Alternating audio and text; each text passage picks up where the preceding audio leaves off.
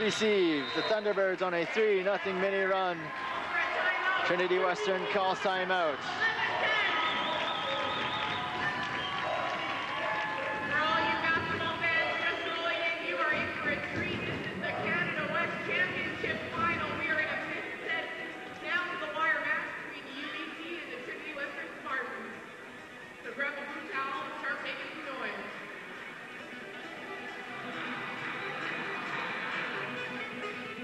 Just 3 points earlier, Trinity Western had the lead at 10-8.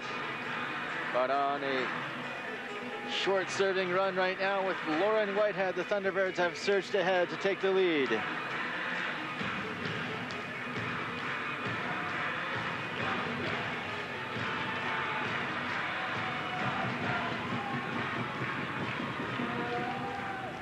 Lauren Whitehead to serve here. Thunderbirds ahead by 1 in the 5th and deciding set. A standing line drive serve to Andrea Ball. O'Reilly sets in the middle. Played across by Perrin. To the left side for Marcel. Attacking ball to Jensen Van Dorn. Dirksen-Bergen to Marcel at the left side. Blocked. Saved by Queering. Set from the back row. Attacking there. Ritchie hits into Andrea Ball from the left side. Perrin. Roll shot to Ritchie. In the middle. Tip shot from Brunsma. Perrin, a roll shot to the back row again. Ritchie with the dig. Dirksen-Bergen to Marcel. Hard smash. Great dig by Neufeld to Hamilton and no further. Marcel forcing the issue against the Trinity Western defense. Winning the point. And the Spartans substitute Chelsea Wan back in. She replaces Carly Hamilton. Lauren Whitehead serving for UBC with the lead 12-10. Standing float serve down the left side to Neufeld. O'Reilly sets the left side. Wand, a cross-court ball to Marcel. Dirksen-Bergen sets back to Marcel. Kill shot off the Spartans block of Lauren O'Reilly out of bounds. Thunderbirds on a 4-0 run. On service with Lauren Whitehead. The Spartans use their last timeout here in this 5th set, trying to stop UBC momentum of 5 straight points.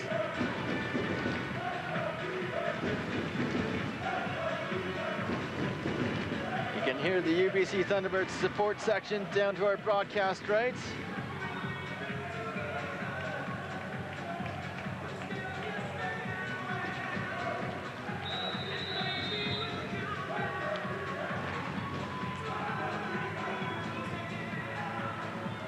Thunderbirds with a 3-point lead, critically close to closing this match out in 5 sets, while the Spartans trying to battle back. Playing for the Canada West's gold medal.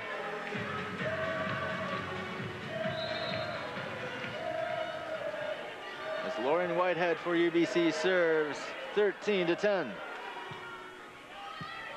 Andrea Ball, Lauren O'Reilly, a back set to Alicia Perrin for the kill across courts. Spartans get the critical side out at 11-13. Jen Hinza for UBC substituted back in to replace Lauren Whitehead. She'll re-enter the match the next time Brianna Lau-Kent makes a substitution on the libero. As Chelsea Wan serves for Trinity Western. At the left side, Marcel's blocked at the net. Alicia Perrin turning away Marcel's attack. Trinity Western fighting back. UBC Thunderbirds use their last remaining timeout here in this 5th set, leading 13-12. Down to the wire, these two teams showing why they're the titans of the Canada West Conference. Battling in the seesaw battle down to the nitty-gritty.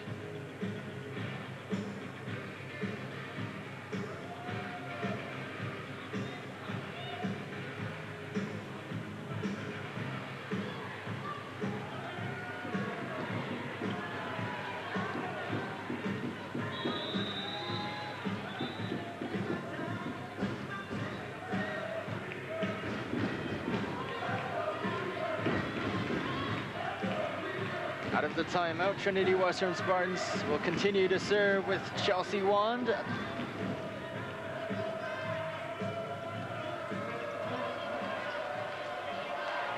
And the crowd is building here at War Memorial Gym, watching the conclusion of this Women's Volleyball Canada West gold medal match. Tip shot in the middle from Brunsma.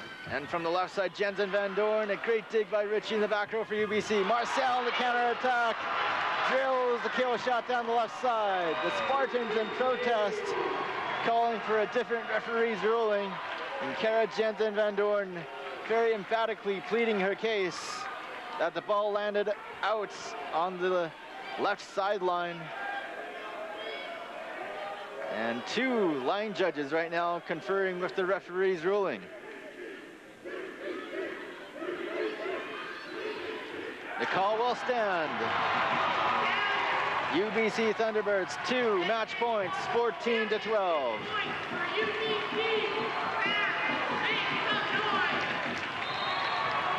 And it's Dirksen-Bergen for UBC to serve. Jody Neufeld to O'Reilly, back to Neufeld, the bump across. Dirksen-Bergen to Marcel, hits it wide left.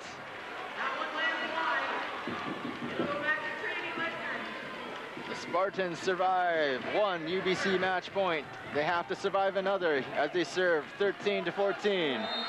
And their Canada West Rookie of the Year, Alicia Perrin, they hit the service ball. Jump float serve to Liao Kent. Dirksen-Bergen, bump set to Ritchie, tip shot. Jensen Van Doorn has the ball back to her, and the kill shot off the hands of Dirksen-Bergen, out of play. The kill shot there. The Spartans tied the score, 14-all. We're gonna need extra points in this fifth set to determine the conference gold medal winner. Alicia Perrin for the Spartans, serving again. Line drive serve to Liao Kent, over bump, hit back for the win, for the kill shot there for Lauren O'Reilly. Trinity Western on 3 straight service points. 15-14, have a championship point of their own. Alicia Perrin to serve, 15-14. Liao Kent on the service receive. Dirksen-Bergen to Ritchie, off the net court, and down for the kill. That cross-court kill off the net court and off the reach of Kara Jensen Van Doorn, out of play. 15-all on the UBC side out. Shanice Marcel, flat serve, landing just in at the baseline. Ace puts UBC at championship point again. Their fourth chance, their third chance at match point, pardon me, after that Shanice Marcel ace. Marcel going to jump, line drive serve to Neufeld, across the net, out of play. Off the hands of Jody Neufeld, out of play, and the ace by Shanice Marcel wins UBC Thunderbirds the Canada West Championship title over the Trinity Western Spartans in 5 sets here at UBC's War Memorial Gym. All the Thunderbirds players making a dogpile on top of Shanice Marcel, the player that struck the championship winning ace for UBC to win 17-15 in the 5th and deciding set. And a trophy presentation to come here courtside at War Memorial Gym. UBC Thunderbirds as the Canada West Conference champion advance to the national championship next weekend in Laval, along with the silver medal winner Trinity Western Spartans and the bronze medal winner Alberta Pandas.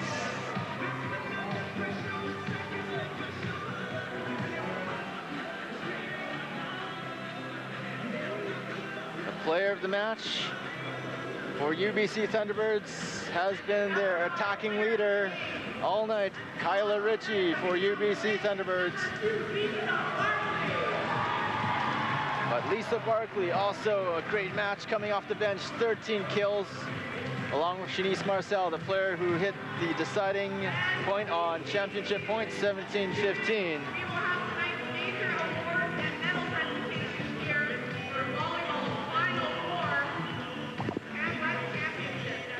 And right now we're waiting some post-game thoughts from UBC Thunderbirds head coach Doug Reimer courtside as the UBC Thunderbirds give thanks to their supportive fans and the War Memorial Gym crew. The head coach of the UBC Thunderbirds, Doug Reimer. Coach, you and Trinity Western, that one did not disappoint. No, I think if you didn't enjoy that, you don't enjoy volleyball, and maybe you don't have a heartbeat. First conference championship at home since 2006. How's it feel, Coach? That feels very good. I think, we've been through a lot even this last week. We lost the starting middle blocker and to knee injury, and for us to come back and win, that way, I think shows a lot about our team. We needed this kind of pressure matches. Fourth set, down again in the fifth set. I thought a key moment, you put Lauren Whitehead, fifth-year senior, into serve, and she did a heck of a job for you. A lot of things about good teamwork is knowing your roles, being able to do your roles, and confidence in that. We have confidence in her, and like you said, it's a huge part of our win. Coach, obviously both teams going to the national championship game, win or lose, but you could see it. This was a great win for your team. And exactly. Like it's, before the match, you're thinking, it's important, it's seeding, it's Canada West, but in a way you're already there. But then when you just see that, the emotion going on there, and frankly, being able to, push through that, that's worth, tons of hours of training right there. Thanks, Coach. Best of luck for the 4-peat, eh? Hey, well, we'll do our best. Not going to be easy, as you can tell, but we're ready to go, I think. Thanks, Coach. That was the post-game comments of UBC head coach Doug Reimer speaking with our Daryl Wiener courtside here at War Memorial Gym. And right now, as the courtside award ceremony is recognizing the Trinity Western Spartans, we'll sign off here for our volleyball coverage. Coming up next here at War Memorial Gym, the Canada West men's basketball quarterfinal matchup, the best of three series, UBC Thunderbirds against the Manitoba Bisons in game 2. With UBC leading 1-0. To wrap up your Canada West women's volleyball day of championship play, the Alberta Pandas defeated the Manitoba Bisons to win the bronze medal 3-1, and the UBC Thunderbirds defeat the Trinity Western Spartans 3-2 to win the Canada West Championship title. All three teams, Alberta, Trinity Western, and UBC, will advance to the national tournament in Quebec starting on Friday. And good night from War Memorial Gymnasium. You've been listening to CITR Sports and simulcast on sportscanada.tv. Thank you very much, Jason Wang, and what an exciting volleyball game to end off our coverage of the Canada West Final Four. We hope you've enjoyed it. It certainly was a great display of volleyball. Some of the rallies that took place at War Memorial Gym this weekend, especially in tonight's game, absolutely outstanding, and some of the best you'll see around the world, I guarantee it, and very glad that we were able to bring you this entire weekend on CITR and on CITR.ca. If you have a question, a comment about our coverage, as well as any story ideas, feel free to email us at sports@citr.ca. And, of course, I can tell you that there is lots more action coming up. Men's basketball, UBC and Manitoba, as soon as they can finish the awards ceremony and then basically take out the nets and put in the basketball backboards and the padding and the tables at War Memorial Gymnasium, they'll get that men's game started. But in the meantime, we'll give you bonus coverage. Yes, it doesn't stop here on CITR. Bonus coverage of men's hockey here on 101.9 FM are Jeff Sargent and his father, Tim Sargent. The two of them, Sargent and son, as I call them, giving us the play-by-play and color commentary of UBC and Alberta in men's hockey. So we'll join them right now live from the Thunderbird Arena at the Doug Mitchell Sports Center. A little bit of sloppy play in the neutral zone, and Alberta springs a man free, and here we are at 3-0 after 2. Well, you're seeing the power and might of the number 3 ranked Alberta Golden Bears tonight, and getting a power play goal as well early in the second period thanks to Sean Ringrose, and then the 3-0 goal from Greg Gardner late in the period. And that's where we stand right now. UBC trailing 3-0 after 2. And you have to think now UBC just has to play aggressive, get as many pucks on net as you said as well. They're trailing it again, almost being outshot 2-1 once again tonight. 28-15 the shots on goal in favor of Alberta. Yeah, but you know what happens when you start to pressure, when you're down by 3, and then you're going to try to get everybody up on the rush, and we're likely going to see some odd man rushes going back the other way. So Mr. White is going to have to stand tall, as he has so far already. He's stopped to 25 of 28. That's a pretty good game already. So we'll see. But this, I'm really impressed with this, the chemistry between this Derek Ryan and Chad Clausen. You can just see why they're tearing up the league. Just two wonderful players, and Alberta has to be the favorite to take the West. Well, Saskatchewan might give them a run for their money once again. They'll likely, I say likely, meet in the Can West final. UBC wishing they could be there to give them some competition as well, but UBC down to their final period of the season, trailing 3-0 on seniors night, and will have a big hole to come out of to try and get the win and get the sweep in this, the final weekend of the regular season. We'll be back here in about 13 minutes or so with second, make it third period action. UBC trailing Alberta 3-0 after 2 periods. This is Jeff Sargent and Tim Sargent on CITR.ca, UBC Thunderbirds men's hockey. Thank you very much to the Sergeants as they give you the update right at the very end of the second period. UBC losing 3-0 to Alberta in CIS men's hockey.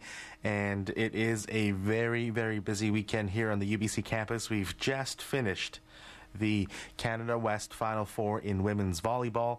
UBC, Trinity Western, and Alberta will be going to the national championships after winning the medals here at this weekend's conference tournament. And a big deal for us, our CITR's, our very own Jason Wang will be going to the Nationals. He will be broadcasting live from Université Laval in Quebec City. He will be bringing you the games involving UBC, and hopefully, of course, we will have joined them at a good time. They've already won 3 Nationals. We're hoping they can win one more. 4 in a row, that's what they're going for, and we hope that we can be a part of it. A magical run again for UBC. Jason Wang and the CITR Sports Department heading to Quebec City to broadcast the Women's National Championships in volleyball. So we hope you can join us. Check our website, CITR.ca, for the schedule. It has not been announced yet. Of course, the teams just being decided tonight. Some of the teams being decided tonight. So please check our schedule at CITR.ca, and we will be posting our games, our broadcasts, as soon as we know what will be happening with them. What I can tell you is that not only is there third period action coming up on CITR.ca for this UBC Alberta men's hockey game, there is also a basketball game coming up. The second game of the Canada West quarterfinal, the first round of the playoffs in men's basketball. UBC leading 1-0 against Manitoba. They won the first game last night. It was up and down, but the Thunderbirds did get the win, and they will be looking to clinch tonight and advance to the Canada West Final Four, which they will host if they win and if they get into that next round. So again, we talked about next week. It is going to be very busy. There is going to be women's volleyball, and there could be, and it's very likely, UBC is the top seed, Canada West Final Four basketball action here at War Memorial Gymnasium. So it'll be another exciting weekend. Once again, please check our schedules. UBC will be hosting, if they win tonight or tomorrow, in men's basketball. So a chance for UBC to not only advance to the next round but host the Canada West Final Four and clinch a spot at the National Championships. Now, unfortunately for the women's team, they will not be going on any further. They lost 2 games in a row to the Alberta Pandas in women's basketball in their first round playoff series. Once again, it was on the road, and UBC unable to make that trip and get a victory out of it. But they still held on to a very slim chance, although it was looking much better the day before.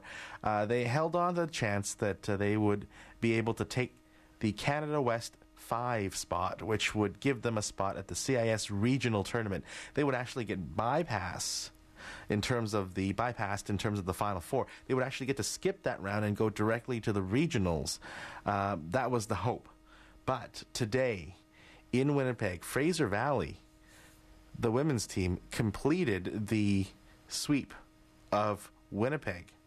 So they will actually go to the Can West Final Four, and Winnipeg will likely clinch that 5th spot for the Canada West Regionals and in the conference standings.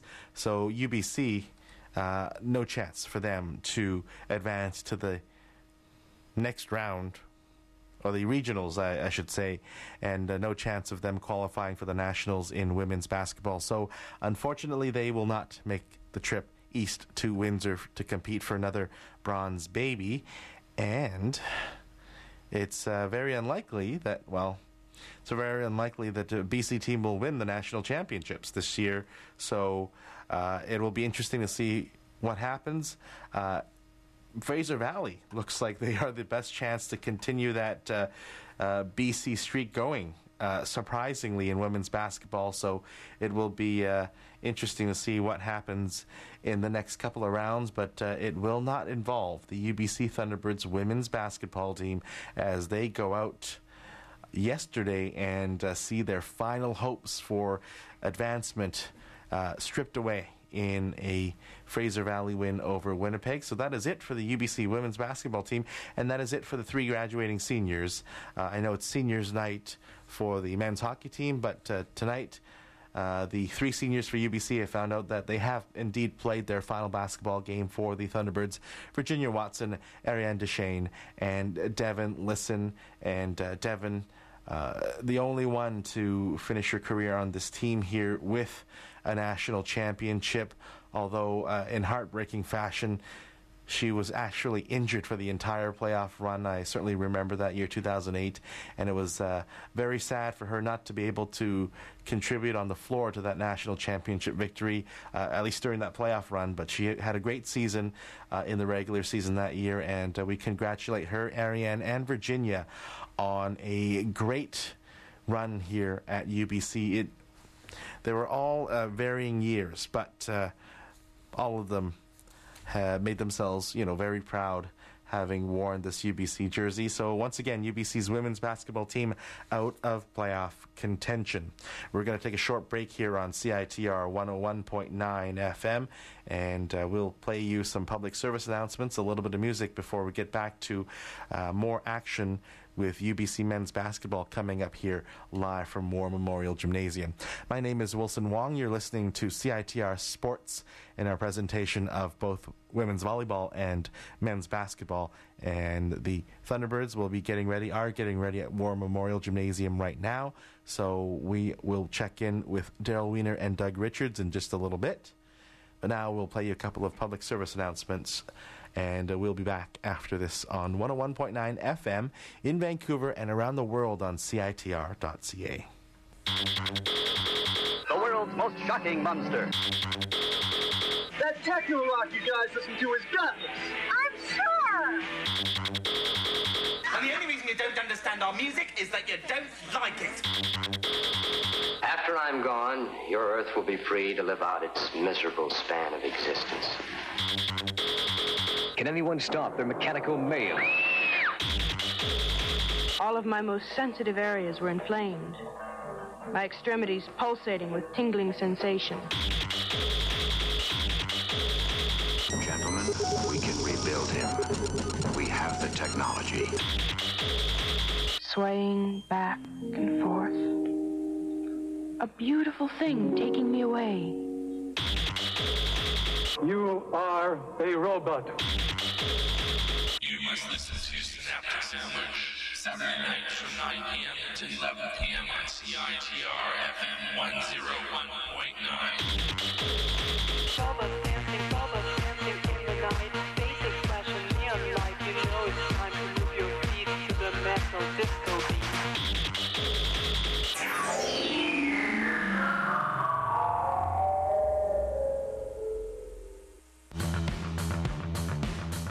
The University of St. Eustatius School of Medicine is an accredited 4-year medical school with graduates approved for residency and medical practice in Canada and the United States.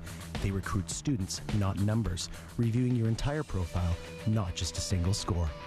You're invited to attend an information session at the University of St. Eustatius School of Medicine's Basic Sciences and Clinical Medicine programs. Thursday, March 3rd, beginning at 5:30 p.m. in room 202 of the Hennings Building on UBC campus, 6224 Agriculture Road. Located on the island of St. Eustatius in the Dutch Caribbean, the university is committed to educating future physicians in a student-centered learning environment of academic excellence at an affordable cost. That's Thursday, March 3rd, beginning at 5:30 p.m. in room 202 of the Hennings Building on UBC campus, 6224 Agriculture Road. Yeah, the state of hip-hop right now, man, as far as the way I see it, I think right now, hip-hop is advancing as far as skills. You got brothers, you know what I'm saying, getting like more witty. There ain't nobody to be pretty for. Let it rattle, let the clatter kill him, let the cataclysm wash. Who really listens? Precision with a verse draws a cry. Draw a line between an easy melody and peace of mind. You got DJs doing all kind of crazy shit on the turntables.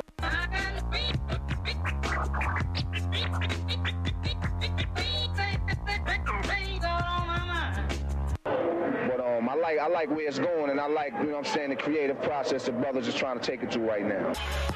Rally Rails and Brendan Butter in the place to be. Crimes and Treasons Radio, 101.9 FM, Vancouver. CITR.ca, every Tuesday, 9 till 11. Dynamite!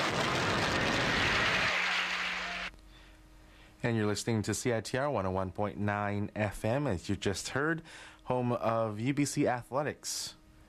We're a station of many, many talents here, whether it's, well, Indian language music, career advice, UBC Sports. We do it all here at CITR. For those of you who are interested, email us at, well, sports@citr.ca if you're in the sports department, or visit our website at citr.ca for more information on how to join departments like the news. We have music magazine. We have also, of course, all kinds of music shows and spoken word programs that will definitely provide you with much more range than your regular radio station. And so very proud of what we can do here at CITR, and we hope you're enjoying our live sports coverage tonight here. My name is Wilson Wong, and we are getting set for third period action of UBC men's hockey out at Thunderbird Arena. The men's basketball game is coming up. They're just resetting the court, and they're putting on the backboards and the padding and all that. So we'll get to UBC Manitoba men's basketball in just a few minutes, but I think we should, of course, bring you at least part of the very final period of the 2010-2011 season for UBC men's hockey. The Thunderbirds trailing by a score of 3-0 against Alberta. So work cut out for them if they are to take at least some points from this game. But nonetheless, here are Jeff Sargent and Tim Sargent from Thunderbird Arena with third period action between UBC and Alberta joined in progress. Enjoy. Why they were tops in the Canada West. And goals from Clausen, one of the two top scorers. Followed up early in the second period by Sean Ringrose on the power play, and then late in the second, Greg Gardner making it 3-0. Yeah, very, very little sustained pressure by the T-Birds in both those, the first and the second period. This Alberta team it just looks like they can just turn it on when they want to, and they sure got the wheels. They certainly do. And you know what? If you're the Thunderbirds, what do you do here in this third period? What's your well, you got to, what strategy to get back in this? Well, you got to go for it. If you're a competitor, you got some pride to play for. It's the last game of the season. You got to go for it, but just be wary that if you're going to send everybody on the rush, that this Alberta team, with their transition game, they can turn it around pretty quick, and the next thing you know, you're going to have all kinds of odd man rushes, and as I mentioned earlier, just at the end of the second, that Mr. White's going to be could be a busy boy. Well, indeed, if UBC starts taking chances, and then the speed of the Bears could be a threat coming back the other way, as you mentioned. And but certainly, I think the way in which the Birds play this third period will say plenty about their character as a team. And you got to think that between periods, Milan said, let's just go have some fun. Yeah, absolutely. Why not? What do they have to lose? It's again, it's seniors night, the last game for 4 Thunderbirds here tonight. And, enjoy it. That's what, you play this game for a reason, because you have passion, and enjoy it while you can. We're back in action now here in the third period. Alberta in their own zone. UBC going from our broadcast left to right. Ingles trying to dump it back in, but instead hitting Clausen. McGurk speeding to get the puck before the deadly Chad Clausen can. Clausen and Ryan are like puck magnets. The puck always seems to find its way to their stick. And a good centerman with them as well, and Greg Gardner able to feed them for all these goals they've been able to score this season. Battle deep in the Alberta zone. Hamilton trying to get the puck towards net, but it's off the side of the net, now into the far corner. Wasden out there as well with Ingles. Now into the near side corner once again. Hamilton trying to lay out the check on Colin Joe, who falls to the ice.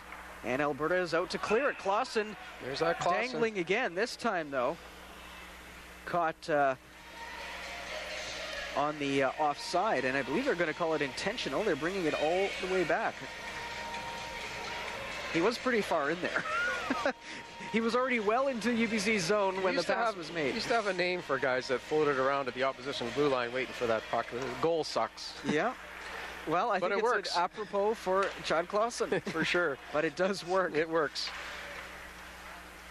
Pajak now controlling it deep in Alberta's zone. Puck bounces off behind the net after his shot attempt deflects. Pajak now getting there before Bartow. Now for Wasden, cycling back. Wasden trying to find a lane, takes it, shot just wide. Kokoski now behind the net for Pajak.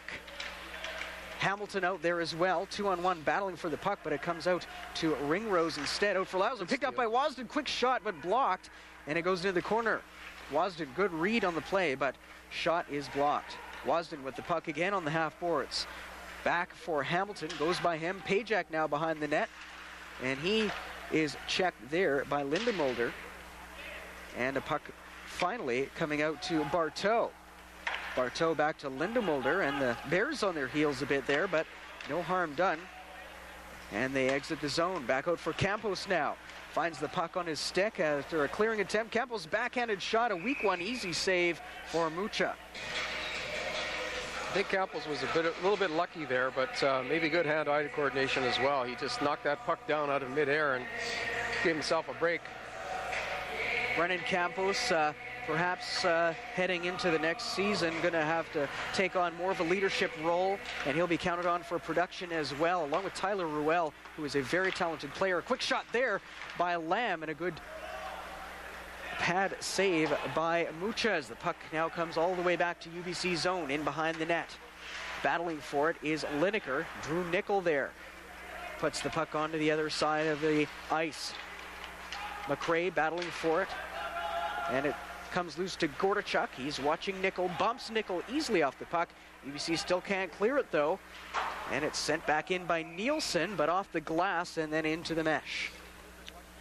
You mentioned Tyler Ruel's name just a minute ago, Jeff, and the T-Birds miss him, there's no doubt. He's a good player. Absolutely, and 2 years ago, when I was in Lethbridge for the UBC Thunderbirds playoff series against the Pronghorns, and he played a key role and really came out strong offensively in that series and was a big reason why they were able to down the Pronghorns. That was a great series. It was a very good series. It was an historic series, the longest ever Canada West playoff series, with one game going into overtime, and then the game 3, the third and deciding game, going into triple overtime. It was a very long night, and I had a very long drive back afterwards. But enough of that. Well. Garopolis with a quick shot and a right pad save by Jordan White. Maglio cycling it back for Lineker in their own zone, trying to clear it, and they can't. Colin Joe bumped off the blue line by Sonny, and now Gordachuk comes out. Gordachuk leading the rush. Yeah. You see there, that rush kind of fizzled, didn't it? Yeah, well, all of a sudden the puck ends up in the corner, and Alberta's able to just clog it up, and Zibert able to clear the zone back up to center, sent back in by the Thunderbirds, who make a change, wholesale change for the UBC Thunderbirds. Colin Joe with some speed, and you can see how he can use his speed and lead the rush as well. And putting him out with Clausen and Gardner and Ryan, you got 4 really speedy guys out there on the ice, one of them being the defenseman. Yeah, I think in general, and I maybe have said this almost too many times in this game, but the Bears just seem to have better legs, quick skaters.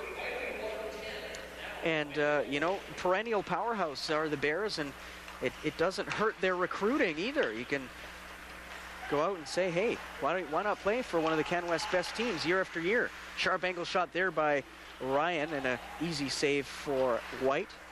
Now behind the net, Schmidt trying to check Gardner off the puck, and it comes off to Clausen. Back to Joe at the point. He stops, looking for the shot, and it goes off the post. And now onto the stick of Kimber, but he tries to dump it in for icing. So a close call there for the Bears, hitting the post, the far post, and White getting some help. But there on the transition, you could see Kimber, it really was, he should have taken another 2 steps and crossed the blue line before he dumped it in. And now here we are, icing, face-off back in the T-Bird zone. But another big win there for the Thunderbirds, and Pepe able to get it out to Wasden. Wasden out with Hamilton and Pajak, and Wasden's shot is deflected off Bear's stick and out of play. So face-off deep in Alberta's zone. Not quite 5 minutes into the third, and it's still a 3-0 Bears lead. Bears up to 30 shots now. And had it not been for Jordan White, the game could already be well out of reach long ago. Could be 6-0. Wasden behind the net, fans on the pass attempt, and onto the stick of Nielsen. But kept in by Hamilton, who sends it right out of play. Bit too much juice there on the backhand dump-in attempt. So face-off coming just outside the zone.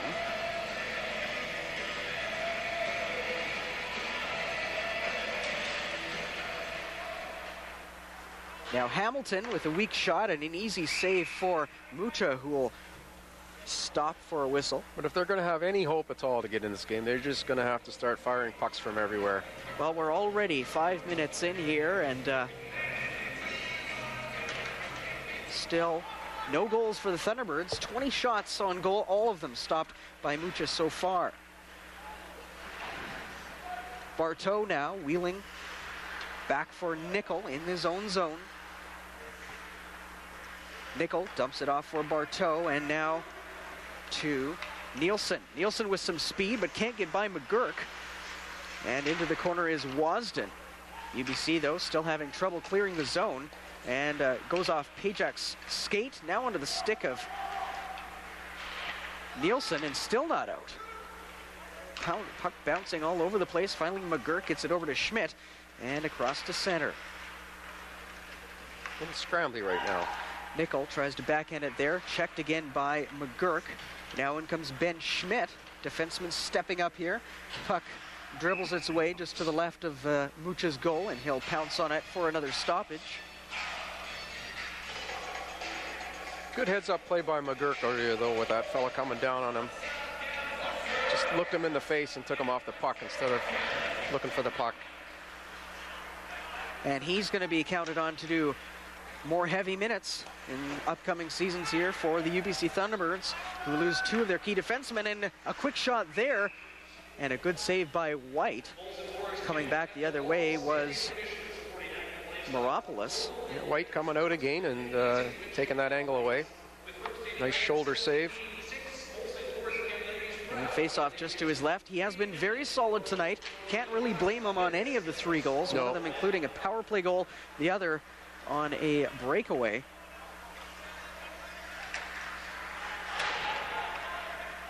Here they come again. Alberta coming back the other way with numbers. Pass attempt there intended for McAngus, and luckily for Gordichuk, finds its way onto his stick instead. Cross-ice pass intended for Campos, finally gets it after it bounces off the boards, dumps it in, but instead it's onto the stick of Craig. Craig now back to Meropoulos, and he falls as he tries to get the pass back. No birds in the vicinity, though, One of those so no harm. oops. Yeah. Now it comes Nielsen, who backhands it deep, and he'll go off for a change. 7 minutes into the third, still 3-0 Alberta. And play is whistled down, a hand pass.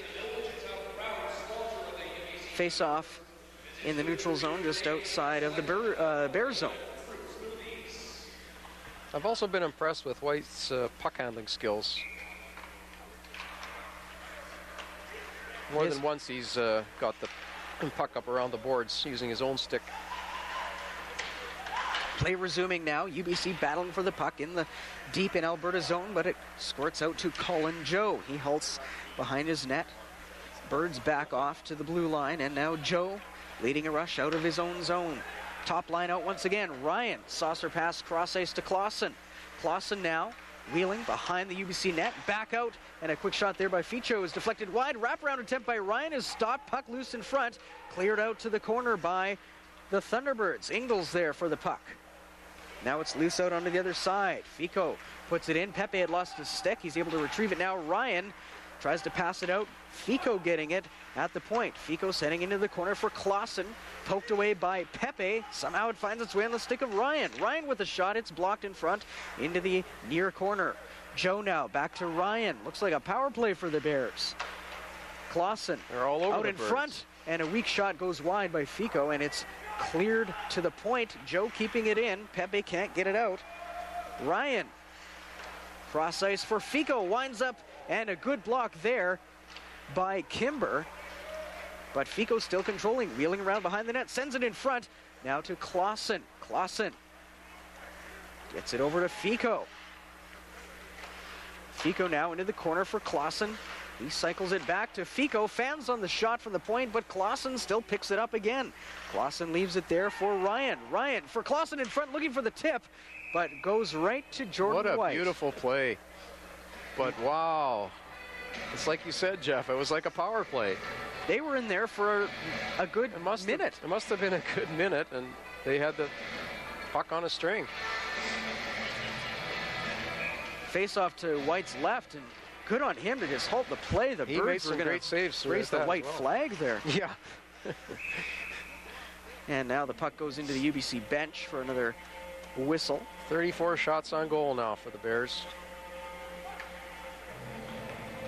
White making some excellent saves.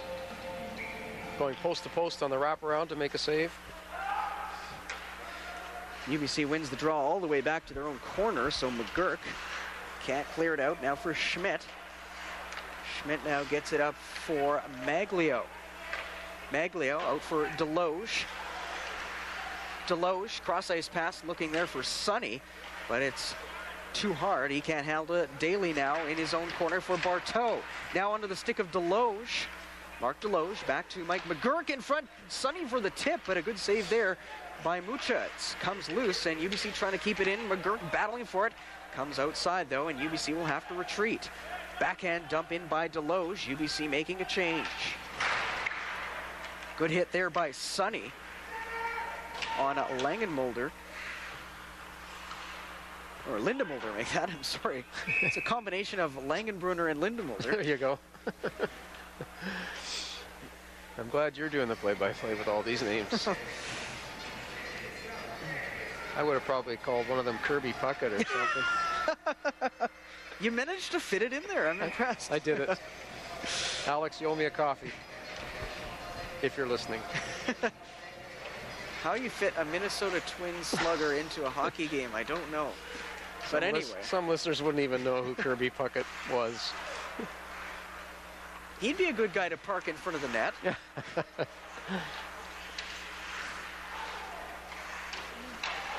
Back in action now here at the Doug Mitchell Winter Sports Center. Past the halfway point of this third period.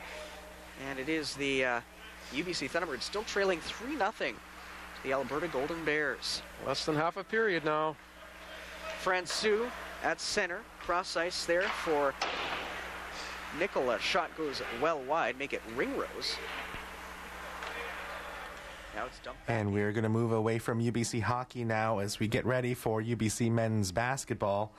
The Thunderbirds and the Bisons finally ready at War Memorial Gymnasium. They had to basically reconfigure the court after the Canada West Final Four game that went to 5 sets, the championship between UBC and Trinity Western, and then, of course, the medal ceremonies afterwards. But we're starting about 45 minutes late.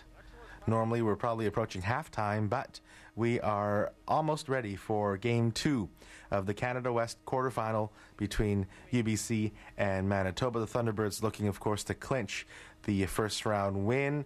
Manitoba hoping to keep their season alive and force a Game 3 tomorrow. That would be Sunday afternoon at War Memorial Gymnasium, but no one wants that, really, if you're a UBC fan. They're hoping to just go home tonight with a win. So we'll see what happens here. Here's Daryl Wiener, Doug Richards live at War Memorial Gymnasium with Game 2 of UBC Manitoba. Thank you very much, Wilson. Yeah, Wilson, we talked about it last night. I got the Oscars to watch tomorrow. I got a family dinner. My mom's got the turkey going and everything. Doug, I don't want to come back. Go Inception. Okay, well, it's halftime at the War Memorial Gym because the volleyball went long. They just decided to cut this to a 20-minute game here. So the UBC Thunderbirds and Manitoba Bison's going to be facing off with an abbreviated contest here.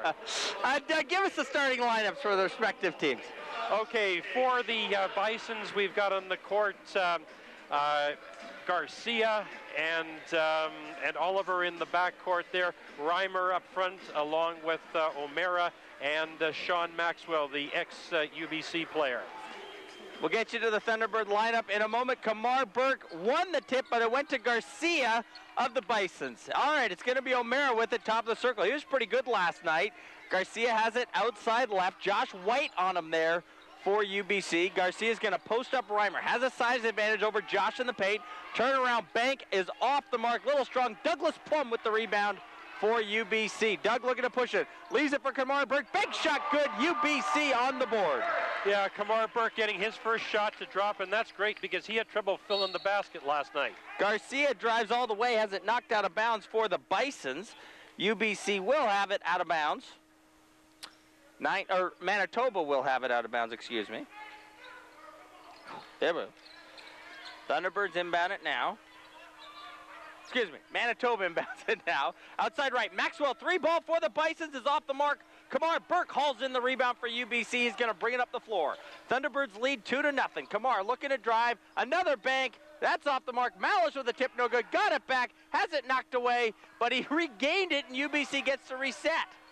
18 on the shot clock for the Thunderbirds. Here's Joshua White outside right. Takes it top of the circle now. Murphy into the paint. Malish, bank, easy lay-in for Brett Malish. 4-0 UBC leads Manitoba. 8:50 to go first quarter. Very patient offense by the Thunderbirds there. They worked it around until they found someone open. That was Brett Malish with a little lob into the paint, and he finished it. O'Mara drives, kicks it out. Oliver, top of the circle. Takes it in the middle, kicks it out. Maxwell, 3 right side is short. Alex Murphy rips it from his own teammate, Douglas Plum. Give Murphy the rebound. Alex is going to slow it down. Malish thought about the 3. Here's Doug Plum driving down the pipe, lost the handle, but it's sitting on the floor, and he's able to pick it up again. 4-0 UBC. They seem to be controlling this game early. We have a whistle under the basket. Will be a foul on the Bisons. Question tonight is just how much do the Bisons have after last night's contest? Because it was a pretty intense affair for both sides. UBC and the Bisons really going at it. Here's Alex Murphy for the T-Birds. Malish outside left. Douglas Plum, 5 on the shot clock. Doug gonna drive. Murphy right side, 3 ball off the mark. Reimer with the rebound for Manitoba. UBC, of course, blew them out last night. They need to win tonight to knock this series out of the park. Maxwell has it underneath. Layup is good. O'Mara with the nice setup for the Bisons. 4-2 UBC in front, 7:45 to go. Yeah, not really good rotation on the defense there by the Thunderbirds as Maxwell came in all alone right side. Malish's kick out is picked up by Oliver, and he's going to bring it up the floor for Manitoba. Garcia, 3 left side. That's strong. O'Mara with the rebound. Bisons get a reset. Long rebound there, luckily dropping into O'Mara's hands, so the Bisons have another crack at the basket. Garcia with it. Here's Sean Maxwell again. Spin move, shot at the free throw line is an air ball. Oliver saves it. Reimer has it for the Bisons. Maxwell for 3 now. In and out. Malish with the rebound for UBC. A lot of second, third chance opportunities for Manitoba. Douglas Plum, long jumper left side, did a nice little between the dribble to set that one up, but his shot is off the mark. Here's Garcia for Manitoba. Has it outside rack. Maxwell and O'Mara just inside half court. Both teams going up and down the court pretty fast. Maxwell has it outside left. Oliver, 3 ball is good. And Manitoba has taken a lead in the ball game, 5-4.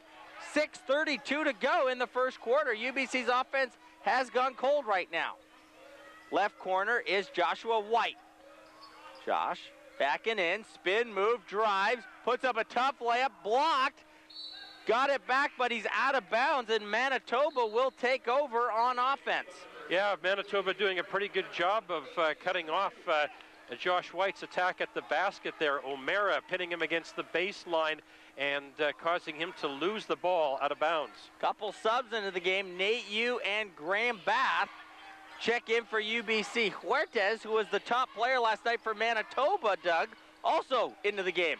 Huertas has it right side. Bank shot is good. Pretty much picking up where he left off last night.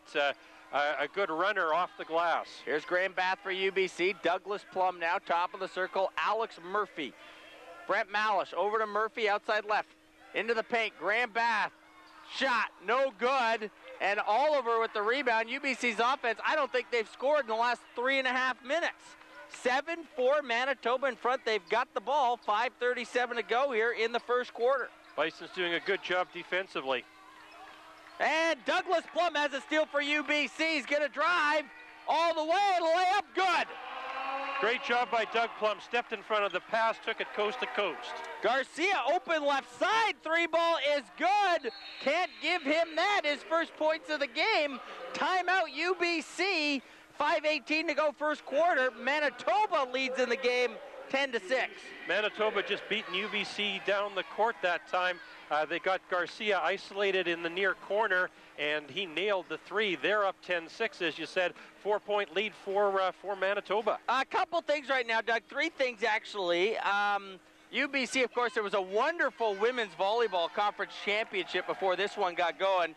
UBC beating Trinity Western in 5 sets. It was really awesome women's volleyball before this one. So this game started 45 minutes late. The other one, it's snowing out there right now, a.k.a. there's not a lot of people in the stands, not even close to last night. And another one we should note, Alex Murphy tonight playing with food poisoning. Doug, let's just say, he had to take a couple Gravol today. So things, UBC maybe getting thrown a little loop here. Maybe the late start time and the snow, therefore the not big crowd here tonight, maybe. What you're saying is that Manitoba is feeling sort of more at home with the snow and the cold, and also the fact that their backup is against the wall. It's do or die. Yeah, I think they're going to come out with some fire. Graham Bath, right pay, kicks it out to Alex Murphy. Food poisoning it all. He knocks down the 3. I think he's trying to give food poisoning to Manitoba. Lovely shot there. 9 points for the Birds. They're down by 1. Reimer with it for the Bisons. Here's Oliver, top of the circle against Douglas Plum. Into the paint. Reimer, top of the key, outside to right. Huertas. He's been excellent all weekend long. Huertas still has it. Wild shot right side, hits the side of the backboard. Nate Yu the other way for UBC. Looking to drive, running layup. Oh, doesn't get the roll. But Nathan Yu will go to the free throw line for UBC. Manitoba defender leaning on him. That's why the basket didn't go, so he's at the free throw line. Picking up the foul is O'Mara. That's his first personal. Not many fouls called in this game so far, and as a matter of fact, that's the first.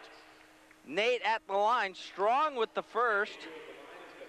He was not happy. I saw him before the game, Doug, not happy with his play last night. Nate sets, fires away, gets that to go. 10-10 the score. UBC and Manitoba were locked up. 4:35 to go first quarter. Got to say, good start for the Bisons. Right paint, Reimer, kick out. O'Mara into traffic, left side. Garcia, three ball. Excuse me, that was Huertas with a three ball. He gets it to go, give him 5 points. Manitoba gets the lead back 13-10. Alex Murphy answers with a layup for UBC.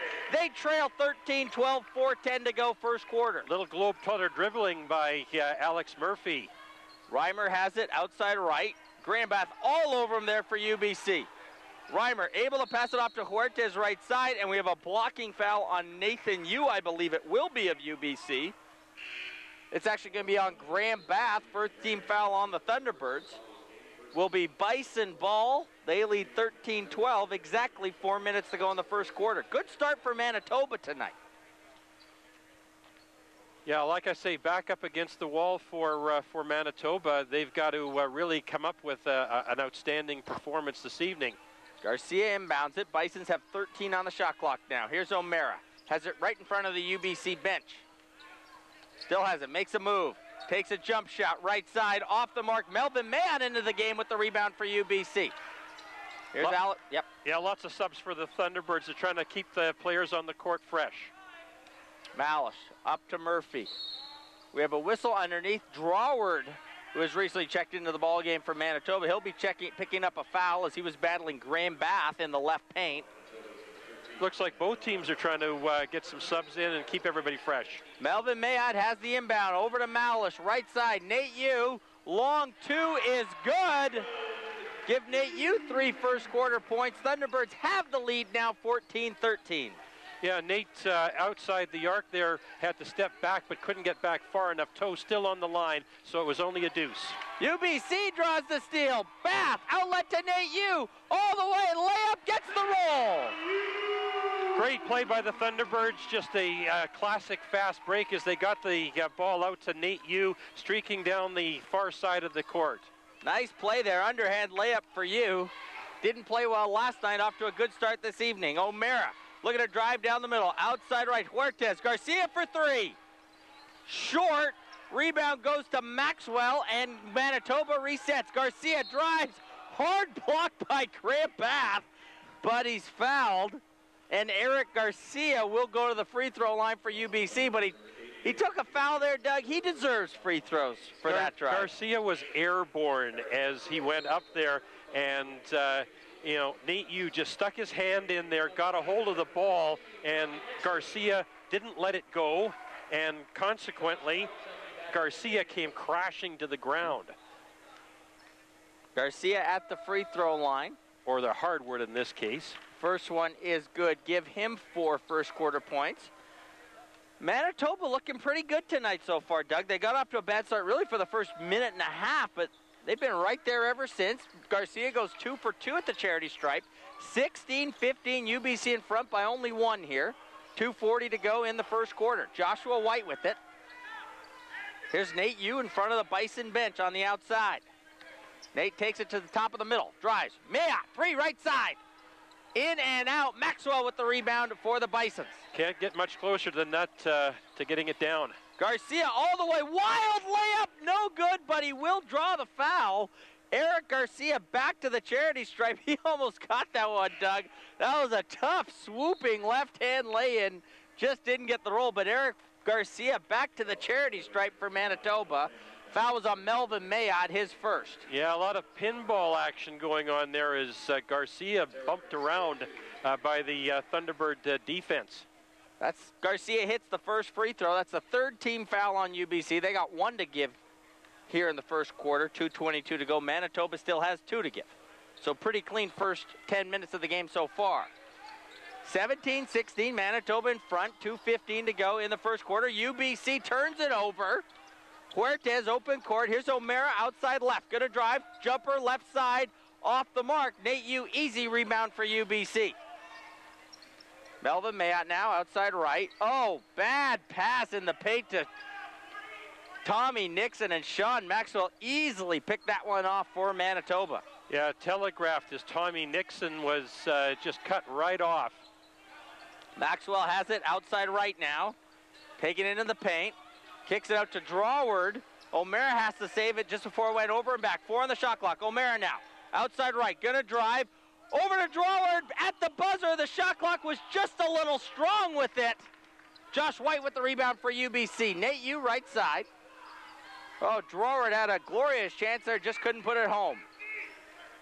17-16 Manitoba in front. Minute 20 to go first quarter. Nixon pass to Josh and the foul in the paint. And Josh White will go to the free throw line to complete the three-point play. Pinpoint passing for the Thunderbirds as Josh White got it one bounce inside the paint, went straight up and dropped it in. Josh White, Doug, tied. I was surprised. I went through my notes after the game. He tied his career high last night with 29 points. Josh gets the free throw. He's never scored 30 in a CIS game. That doesn't surprise you? Not really, no. And I'll explain later. Okay, Huertas driving, bank shot for the Bisons off the mark. Josh with the rebound.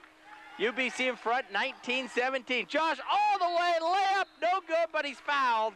Free throws coming up for Josh White. The reason I'm not surprised is because Josh White the last few years has been playing on some very strong Thunderbird squads that have won big, and he hasn't had to play as many minutes as you would as another player might have to keep his team in the closer games.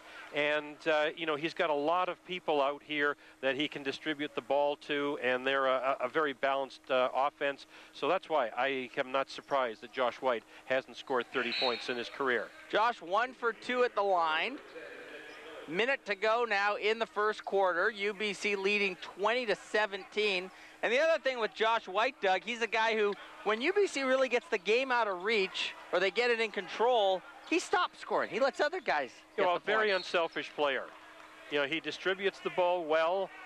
He's a good passer. He's a good defender as well. So, you know, Josh White, an all-around player. UBC knocked the ball out of bounds. Manitoba has it. 14 on the shot clock. Here's O'Mara. 10 on the shot clock inside half court. Has it outside left. Stopped his dribble there. Turning around, trying to pass it off. Finds his open, a big block by Kamar Burke. White the other way. He blocked Miller. Oh, that was big time. Right corner, Yu for 3. You got it, Nate. Thunderbirds starting to pull away. They're up by 6 points as the quarter is drawing to a close. Heck of a block by Kamar Burke. Under the basket now, O'Mara kicks it out. Oliver for 3 left side, off the mark. And it's sitting on the floor. Josh White with the rebound for UBC. 8 seconds left in the first quarter. Josh, left side. Mayotte, 3 ball. You got it, Melvin Mayotte. Back-to-back threes by the Thunderbirds. Heave by O'Mara, no good after the first quarter. UBC, it was really close there for a while, but right at the end, the Thunderbirds go on a little spurt, Doug. They lead after one, 26-17. Really set up. Melvin Mayotte with a big block on Miller. Nate Yu hits the 3 right corner. They get a stop. Melvin Mayotte hits a 3 left corner. Yeah, darn good shooting by the Thunderbirds tonight. They seem to have their outside game going, and if they've got their outside game going, that means it's going to be a lot easier for them to pick up points inside the paint. Once again, this is the second game of a best 2 out of 3 series. UBC won last night by an extremely large margin. I think it was 30 points in yesterday's evening. But a game, Doug, where I talked to the UBC players, some of them before the game tonight, and members of the coaching staff, and really the grade I got from last night's UBC win not very good, and a coach's grade I got was C- for their play yesterday. And I think we thought about the same way. Well, yeah, the Thunderbirds did have their troubles last night. Give credit to Manitoba because they came out after a long trip out from the prairies and played pretty much a heck of a ball game last night. And UBC, of course, if they win this one, will host the Canada West Final Four next weekend. Scores I have updated, Doug. Alberta knocked off Victoria today. They will be somewhere next week for the Canada West Championship. They will be either here or... Actually, they still officially, on my last count, have a chance to host because UBC, Trinity, and Sask haven't won. So if all upsets occur, they will host. But my last check was with 2 minutes to go in Langley, and this is a while ago, this is before our UBC game started, it was Trinity Western leading Fraser Valley by 10. So it looks like Trinity and Alberta locking it up tonight, and for all I know, Saskatchewan might have won it now too, so... Well, Trinity had a 14-point lead late in that first game. Yeah. You know how that turned out. Second quarter underway. Here's Josh White for UBC. Tommy Nixon, top of the circle now. Here's Josh. Kamar Burke, right side. 3-ball, in and out. Melvin Mayotte with the rebound, put back, and the foul. Great crashing of the boards by Melvin Mayotte there as he got great position. Got in there, got the rebound, and put it home. First quarter stats, Doug. Pretty clean quarter. UBC, quite frankly, just out shooting Manitoba. Well, 62.5 to 26% field goal percentage. I'd say that's out shooting. That's more than 50. That's more than double. Alley-oop for the Bisons. Ball goes out of bounds. It was Huertas trying to hit O'Mara. UBC takes over. Melvin Mayotte was unable to complete the three-point play at the other end for UBC. 28-17, Thunderbirds in front, 9:27 to go, first half. Looking to put this best 2 out of 3 away tonight with a 2-0 series sweep. Melvin Mayotte, top of the circle for UBC, right side, outside, Tommy Nixon, long 2, off the mark. Ball is tipped. We have a foul on UBC. Will be Bison ball going the other way. UBC with a win tonight, Doug, in the Kevin Hansen era. This will be their 10th straight series win. Great coaching, great effort to bring in talented players. Thunderbirds doing very, very well. Reimer, right paint, left side. Garcia, 3-ball for the Bisons. That's strong. Tip no good. Reimer gets it back. His putback is good. Manitoba cuts the UBC lead to 28-19. Melvin Mayotte driving for the Thunderbirds. He's fouled going up for the shot. Back to the free throw line is Melvin Mayotte, who's pretty active early on in this ball game, Doug. Yeah, Melvin Mayotte, coming in, putting in some great minutes for the Thunderbirds, attacking the basket, undercut by Garcia, who picks up his first foul, and he's at the line. Mayotte hits the first. 29-19, UBC in front now, 8:52 to go in the first half. Melvin Mayotte, give him 7 points in the ball game. Thunderbirds looking to put this one away early as they're up by 11. Timeout Manitoba. UBC leads as Mayotte goes 2 for 2 at the line, 30-19. But Daryl, how much energy, how much do you think this Manitoba Bison team has left after last night's game? Because I thought they gave it a great effort. No, and you know what, Doug? Early on in this one, I'll give Manitoba credit. This is their first playoff series since 2004. They haven't won one since 2001. And early on in this one, everybody's expecting Manitoba to get blown out tonight.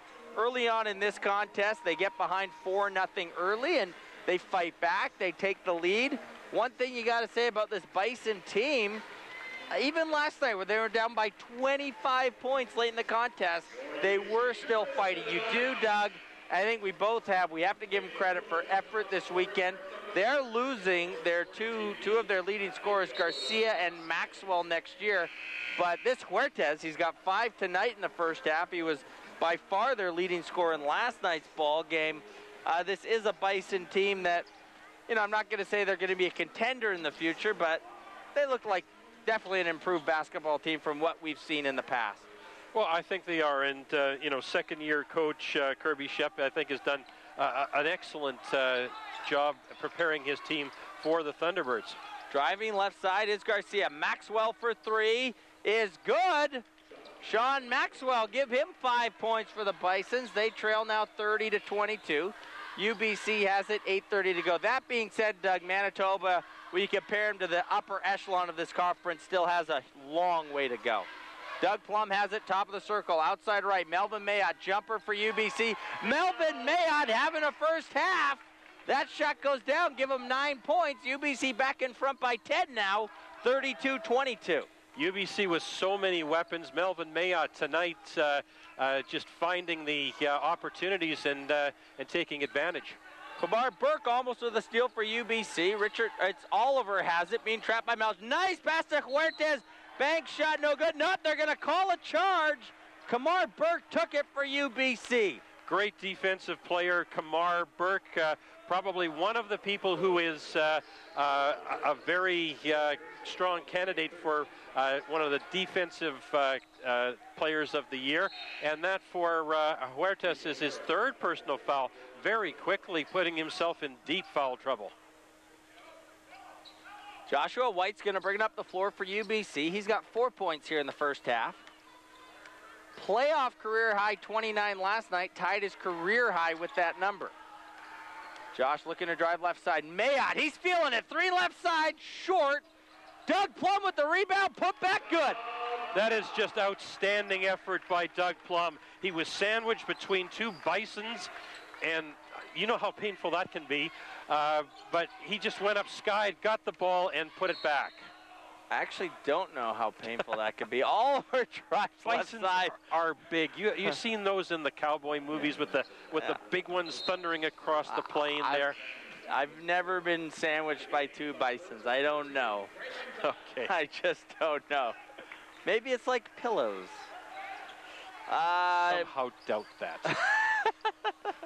Inbound for Manitoba. Reimer's fouled going up for the shot. There was a UBC player called for a foul before that. Brett Malish. I'm a color commentator. I'm supposed to be embellishing things a little bit. But you got to admit that was a great, strong effort by Doug Plum to get that rebound and go straight up in traffic and get that ball to drop.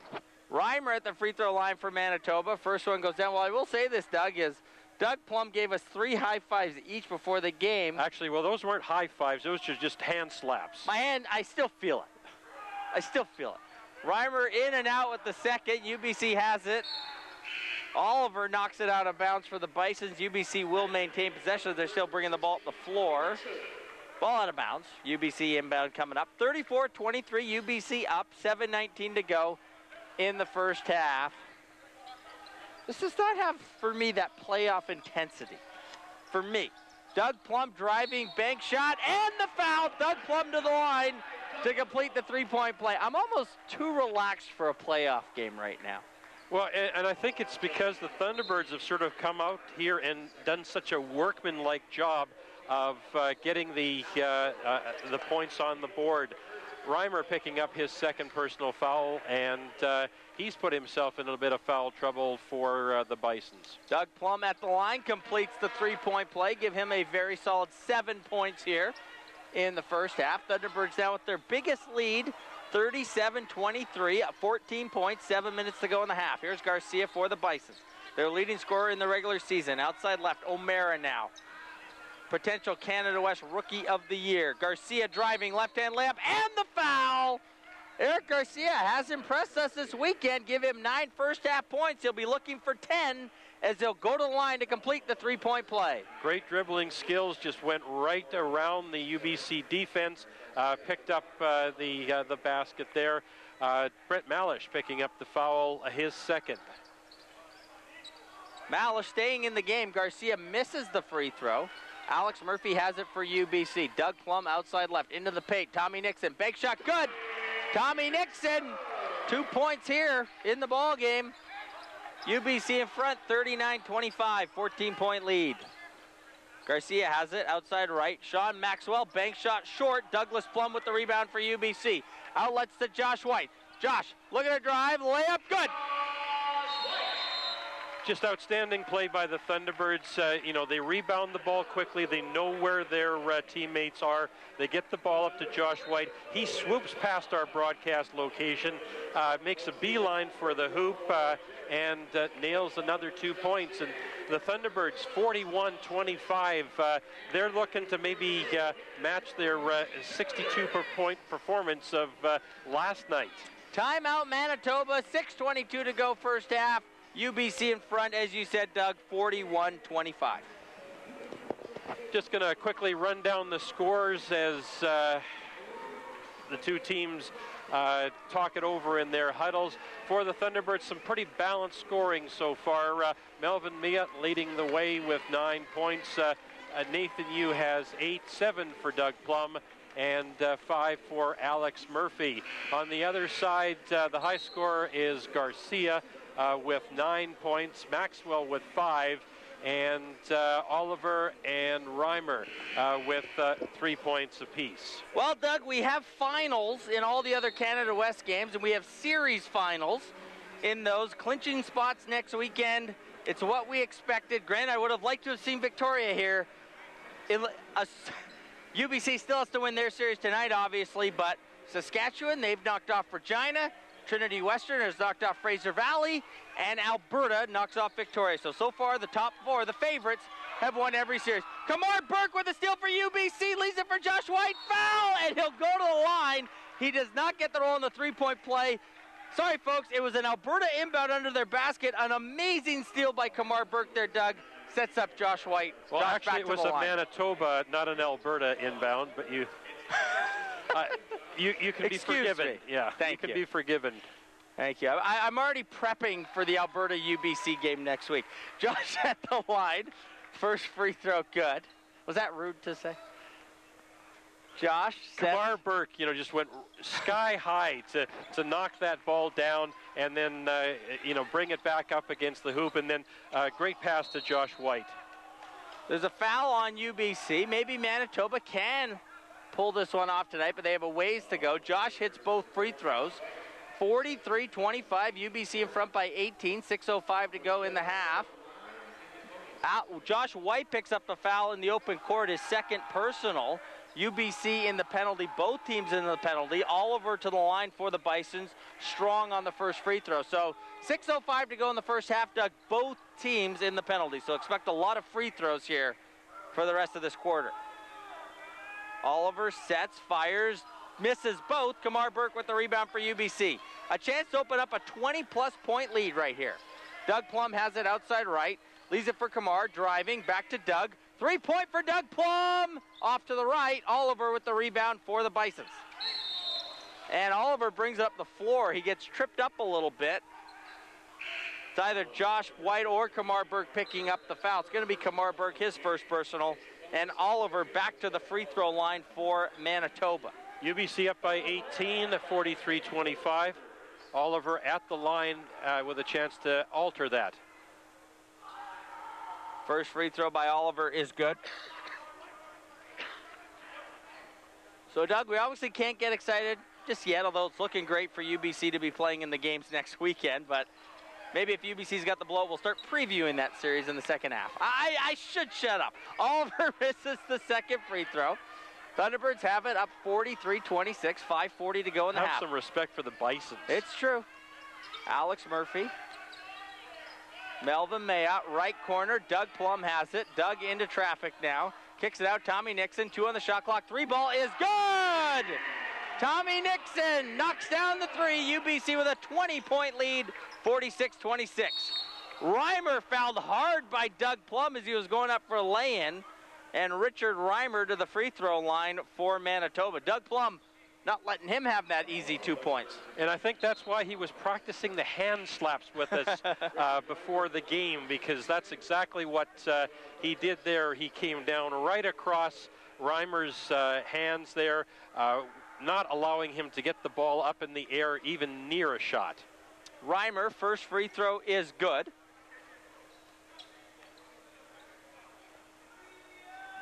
Reimer looking to make it an 18-point UBC lead with this one. Bounce on the hoop about 3 times, doesn't get the roll. Doug Plum with the rebound. Doug looking to push it, going all the way, layup strong. Kamar Burke with a putback, no good, but he's fouled. And Kamar Burke had a couple foul shots for the Thunderbirds. 5:12 to go in the first half. UBC well in front right now, 46-27, in a game that's becoming a bit of a foul fest. Kamar at the free throw line, strong with the first. Burke with just 2 points in the ball game so far. Hit that first one, a nice little runner off the glass, and then has been cold since. Leading scorers for UBC. He's an excellent player, Doug, but we don't have him as the leading scorer a lot on this Thunderbird team. Melvin Mayotte with 9. Kamar Burke looking to get the lead back to 20. Strong missed both free throws. Reimer with the rebound for the Bisons. 5:08 to go. It's been a slow-moving second quarter.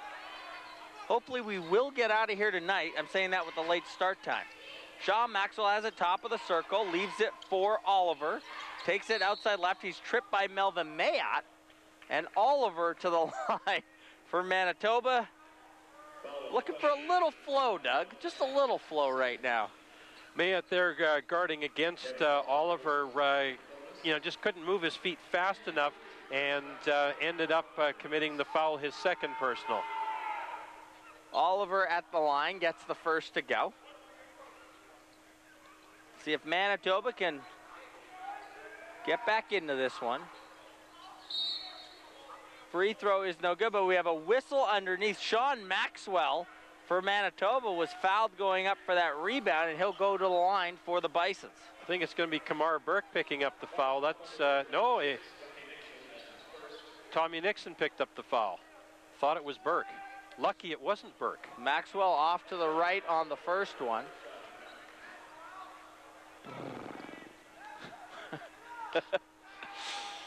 Yawn. Maxwell 1 for 2 at the line, 46-29. Manitoba trailing UBC.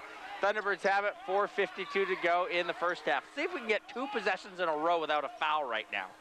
Here's Alex Murphy for the Birds, drives, leaves it for Doug Plum. Tommy Nixon has it, kicks it out. Alex Murphy lost the handle briefly, but he got it back, driving left side, leaves it for Doug Plum. Hard to the hoop, no foul called. Tommy Nixon gets it back. 3 left side, good! Thunderbirds using all of the shot clock on that as the ball was just bouncing around all over the place from Thunderbird to Thunderbird. Finally, Nathan from the outside drains it. He's got the first double-digit score in this game for the Birds. He got 10. They actually called that a 2-pointer. Garcia 3 for Manitoba.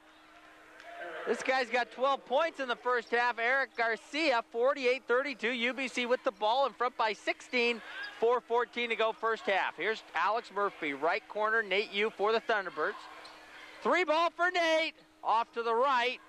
Rebound goes to Huertas of the Bisons, playing with the 3 personal fouls. Huertas has it outside left. Here's Oliver. Left side, Garcia looking to drive. Bank shot good and the foul. Eric Garcia having an excellent first half for the Manitoba Bison. He'll go to the line to complete the 3-point play. Garcia with 12, chance to increase that to 13 if he nails the free throw attempt. Timeout UBC, 3:56 to go in the first half. Thunderbirds leading the ball game, 48-34. So, Doug, 3 teams have made it to the Canada West Final Four. Manitoba, Alberta, I hope I'm not saying Manitoba by the end of this weekend. Alberta, Saskatchewan, and Trinity Western. Trinity Western, Doug, loses the first game to Fraser Valley. They blow the 14-point lead late in the game. Fraser Valley ends on a 15-0 run, but Trinity comes back, wins the series. Yeah, Trinity Western expected to be there because they've had a great season so far. The only blip in that season really has been the series against the Thunderbirds, second one of the 2010-2011 season, where the Thunderbirds just ripped them, completely ripped them, went through them like a tidal wave. Yeah, Trinity Western, great year, Doug, but when you take their record against UBC and Saskatchewan, 1-3. And, they're going to be having to play, most likely, Saskatchewan. Yeah, what a game that'll be if that's what That'll we get. be an outstanding game. Looking forward to watching that one. Watch the 2 games against Trinity Western and Saskatchewan on the net, and those were quite entertaining. Garcia knocks down the 3-point play. Manitoba has something to say about UBC play next weekend. They've cut the Thunderbird lead to 13, 48-35. 3:45 to go first half. Here's Kamar Burke. Has it knocked away. Alex Murphy inside half court for the Birds. Here's Murphy. Shot at the free throw line is good! 7 points for the man fighting food poisoning, Alex Murphy. Garcia looking to drive. UBC in front by 15, 50-35. Garcia has it, top of the circle. Gonna drive, left side, kicks it out. Maxwell 3-ball. Sean Maxwell is fouled taking that 3, and he almost got the shot, just doesn't get the roll. And Sean Maxwell will get 3 free throws. Tommy Nixon picking up what was not a very smart foul there for UBC, Doug. Yeah, took him out heavily as Sean Maxwell let go of that shot. Maxwell at the line, a little short with the first. Maxwell off with the second. So Maxwell looking to get at least a point here out of those 3 free throws. Former Thunderbird sets fires, missed all 3 free throws. Ball goes out of bounds. Kamar Burke couldn't corral the rebound, and it will be Manitoba ball out of bounds. So despite Maxwell missing all 3 free throws, Manitoba will get another crack at it. Well, if Manitoba is going to do anything in this game, they're going to have to hit those free throws. Reimer has it left side. Over to Maxwell, who is fouled in the paint by Kamar Burke. And Sean Maxwell will go back to the line for 2. He's getting 5 free throws on this possession. Still looking to hit his first one. Fouls on Kamar Burke. He'll go to the bench with 2 personal fouls. A lot of Thunderbirds, Doug, with 2 personals in the ball game. Maxwell at the line, does get the roll on the first there. 6 T-Birds with 2 personal fouls here in the first half. Yeah, it's good the Thunderbirds have such a deep, talented bench. Maxwell goes 2 for 2 at the line on that try. Manitoba cuts the UBC lead to 13, 50-37, 3:13 to go in the first half. It's been a slow-moving one lately. We have another whistle. Oh, man. Sean Maxwell called for a foul in the paint, and UB his first, and UBC's going to get some free throws. I mean, wow. Doug, we got off to, remember early in this game you said, oh, no fouls have been called. We have a nice pace. Well, throw that out the window. Graham Bath to the line for UBC, short on the first. You know, I was sort of thinking at the beginning of this game they were going to try to get this one, since they started so late, they want to get this one done quick so they can, you know, maybe hit some of the pubs and nightlife in Vancouver. Grant Bath 0 for 2 at the line. Garcia with the rebound. He turns it over for the Bisons as he was driving. Nathan Yu the other way for UBC. Has it right corner now. Kicks it to Alex Murphy. Top of the circle. Inbounds it to Balraj Baines, who's fouled going up to the shot. And the big fella, Balraj Baines, will go to the line for UBC. Thunderbirds, you know, having some a great deal of success, just putting the ball in a lob and getting it into the big man for shots. That time, Balraj Baines wasn't able to put it down, but he's at the line. That for Reimer is his 3rd personal foul, putting him and Huertas, 2 very important players, in trouble for Manitoba. Balraj misses the first free throw for UBC. Balraj misses the second free throw for UBC. Maxwell with the rebound for the Bison. So if they can go on a little bit of a spurt here, might not be looking too bad going into the half. Here's Huertas outside right. Over to Garcia. Finds his man underneath, and the basket goes through. It's Spear, who will go to the free throw line to complete the 3-point play. So Manitoba cutting the lead to 11. Spear will have a chance to get it to 10. Graham Bath picking up the foul for UBC. Doug, that's his 3rd personal. Spear does hit that free throw. 2:35 to go. It's been a very strange first half here at the Ward Gym. Thunderbirds lead 50-40. You'd expect with that kind of score, Doug, for this to be a fast-paced run-and-gun first half, but it's just been foul-filled. Well, UBC had at one point a 21-point lead. Nathan Yu driving to the hole for UBC. He leads all Thunderbirds with 12. UBC gets the lead back to 12, 52-40. O'Mara has it outside left. Spear left paint, looking to kick it out. Does it. Oliver, 3-ball for the Bisons. That's off the mark, but Huertas saves it, but he did just step out of bounds there on the left baseline, and it will be UBC basketball the other way. 2:08 to go first half. Great effort, but I think just a toenail on the end line there to turn it over. Here's Alex Murphy for the Thunderbirds. Outside right, Douglas Plum. Murphy has it left side. Nate Yu outside left. Nate driving, kicks it to Murph. Left side, driving. Kicks it to Tommy Nixon. 7 on the shot clock. Long pass, right corner, Nate Yu, 3 short. Rebound goes to Manitoba, and a foul will be called on UBC. I think Doug Plum picked it up in traffic, and Manitoba will get free throws at the other end of the floor. A lot of fouls, as you say, being called in this ball game, and we start to wonder if there's going to be enough players on the court to finish this game. 7. Look at that. 6 Thunderbirds with 2 fouls, 1 with 3. Oliver at the line hits the first, hits the second, 52-42. UBC lead now 10, minute 42 to go in the first half. Nate Yu under the basket. Tommy Nixon passed it for him. Ball falls on the ground, but Murphy picked it up. Shot no good. Ball rush, tip no good. Goes to Douglas Plum on the rebound. His putback does get the roll. Thunderbirds with 3 opportunities. Finally got it in on the last one there. 54-42. UBC gets lead back to 12. Huertas, left side, jumper. Good.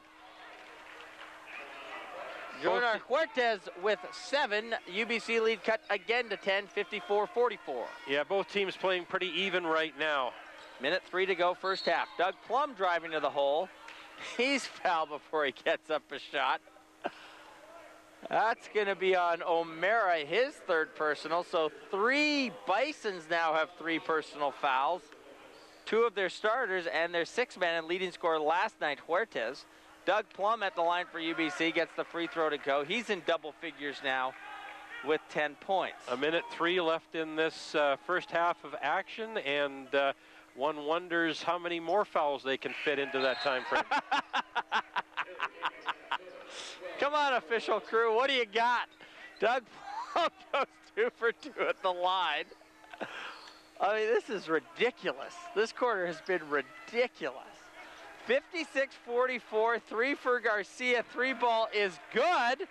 And Manitoba now trails by 9 points, 56-47. UBC turns it over. Garcia in the open court, stops for a 3.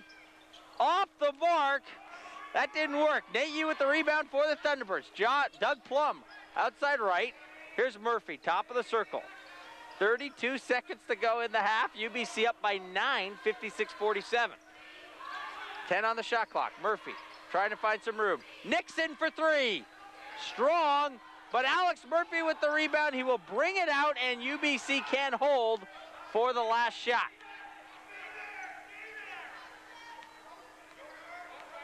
$10 on the game clock. Here's Alex. Down to 6. Murphy still has it. At 5. Now he takes the long jumper. That's short. Ball picked up by Oliver at half court. There's the Hail Mary. And that will, I will say, Doug, mercifully bring us to halftime. UBC leading in the ball game, 56-47. Yeah, a very, like trying to run through a quagmire the last, 5-10 minutes of this ball game. Lots of fouls being called. Here to talk to us, assistant coach for the UBC Thunderbirds, Vern Knopp. Vern, don't say anything, but I'll say that was a large number of fouls called there in that second quarter. You don't have to comment, Vern. Yeah, but, no, I'm not allowed to comment on certain things, or we get fined for that. So. Yeah, we'll just let that be. But I will go out and say that, Doug, that was one horrible quarter to watch. Horrible. Well, it didn't have an awful lot of flow to it, and the Thunderbirds really need to, run the court and get some flow. Vern, I will say this though, for a half that had 103 points scored in the first half, it doesn't get much more boring than that. Yeah, no, you can tell by the reaction from the crowd, and even both teams' benches are pretty quiet. A lot of stoppages, absolutely no flow. But what are you going to do? There's nothing you can do about it. You just got to play through it, and hopefully we can get it together in the second half and have a little excitement for the fans. Vern, was it a tough start for you guys tonight? Not the same crowd that was here last night. There is a lot of snow out there, so it's hard for people to get around. You had the late start because of the Women's Volleyball Conference Championship. Were you guys a little out of sorts at the beginning of this game? You know what, actually, I don't think we were. I mean, it was a late start and all that, but our start wasn't that bad. We got up 20, 21 points. And then it just seemed that our guys kind of took the foot off the gas pedal a little bit. And then, like I said, with all the stoppages due to fouls and other stuff, that it just kind of lost the flow of the game. But obviously we lost our focus. Having Josh White and Brent Malish and list goes on guys, and on, yeah. Having them sit a lot. I mean, Josh only played 11 minutes, so having him sit, and Brent only playing 10, that's going to obviously affect us because they're two of our leaders.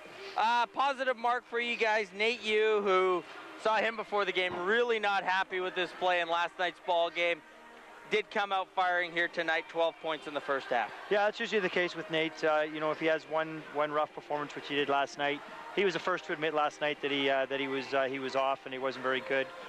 So we're not surprised that Nate would come out playing as well as he did, and same with Melvin Maid. I thought our bench, we kind of, something we talked about last night was that our bench got outscored, and that's one of the few things that rarely happens during the season. So for him and Melvin and Tommy Nix to come off and give us some production was a positive sign.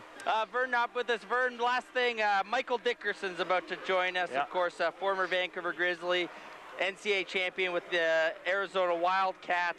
What has this guy meant to your program this year? It's been unbelievable for us. With the exception of maybe the first day when the guys were kind of in awe of him. After that, it's just been great. He comes out. He's one of the hardest workers in practice, and we're always having our guys defend him one-on-one, and it's making our guys better on both ends of the floor. Awesome stuff. Vern Knopp, thanks so much for doing this. Very much appreciated.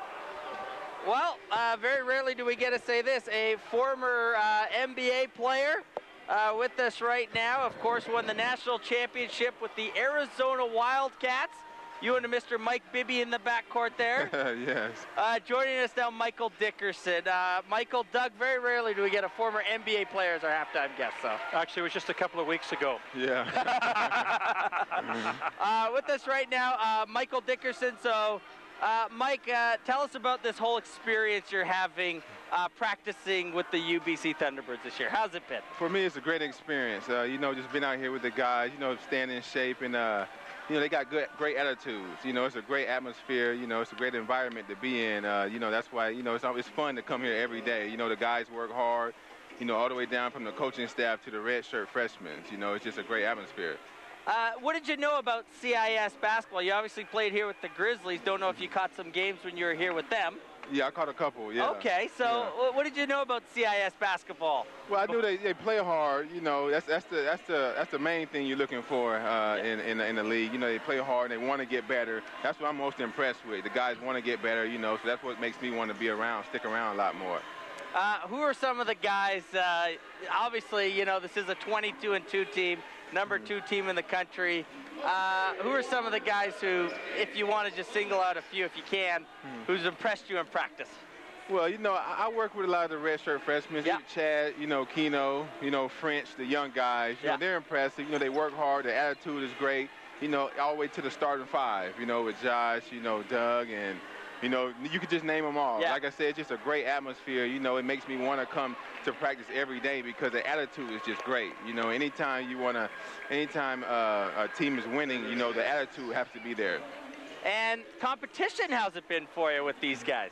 Oh, competition is good. You know, these are young guys. You know, I'm a little bit older now, so you know, competition is good, and you know, they work hard. You know, they want to get better. They're really receptive to getting better. So they just give me, I feel the young energy, and it makes me want to keep going and keep giving them all I can give. One guy I do want to ask you about, Josh White, CIS Player of the Year last year. Quite frankly, could have won it 2 years in a row now. Tell us about your thoughts on this player, Josh White. Josh White, he's a really good player. You know, he just got a knack for scoring. You know, he can put the ball in the basket. He definitely should be playing somewhere after his college career. You know, he's a good shooter. He makes great decisions. He's a leader. And, you know, he's a great player, you know. So, you know, I would definitely want to put time in with Josh and keep making him better and better because he should play somewhere. What does Josh have to work on to go to the next level? Josh, he pretty much does it all. Yeah. You know, he'll be playing maybe a point position somewhere. So, you know, point guard. You know, he does everything good. You know, he's a leader out there, and that's what teams are looking for is leadership.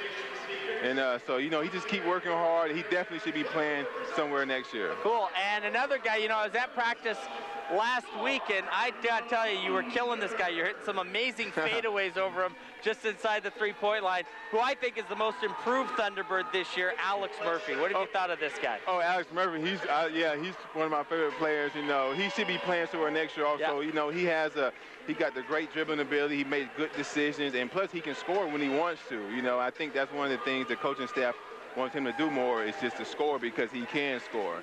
And, you know, he's a good player, and he should be playing somewhere next year also. Cool stuff. And obviously, former Arizona Wildcat here, Michael Dickerson, won the championship over there, coached by Lute Olson. You're now a little bit of a UBC guy, though, hey, after this year? Yeah. Are you now? You going to follow this team? Oh, yeah, definitely, because, you know, this team has given me energy, you know, to want to get back and stay in shape. So, you know, I owe these guys the world. You know, anything I can do to help these guys to reach the next level and to play professionally somewhere, you know, I'm here for them. Cool. Yes. Cool stuff. And, you know, there is talk of this school, I'm sure you've been aware of it, of joining the NCAA in a couple years. They're going to go NCAA Division II basketball for at least 5 years if they do go. Do you have an opinion on that? Well, I just think the UBC University, you know, is such a great university. You know, with the volleyball team being number one, you know, the guys are being number one. You know, they deserve to make progress. And you think so? Yeah. Yeah, and you know, if that's what they want, that's good. You know, it's kind of up to the universities, but you know, they deserve to get better and better and better. That's what it's all about, getting better. And NCAA Division I, if that's where this program does decide to go, what's the big difference between this league we're watching here tonight and that level? Because you were at the highest level there, winning a national championship. What's the big difference? Well, I think the biggest difference may be, the athleticism. You know, these guys are athletic, but, you know, you can always have room to improve. Yeah. You know, the guys are bigger, but, you know, I think by that time, you know, you can mesh the American guys with the Canadian guys, and I think it'd be good for the school. You know, it's up to them, but I think it's a better, you know, it's keep getting better and keep getting better yourself. That's what it's all about. One big question is, if UBC does go, do they have a chance to recruit against, we might, you know, we're not going Pac-10 schools like you were in, but do they have a chance to recruit against these mid-majors and be like a Gonzaga? Would these American players want to come to Vancouver and go to school? I think they would have a chance.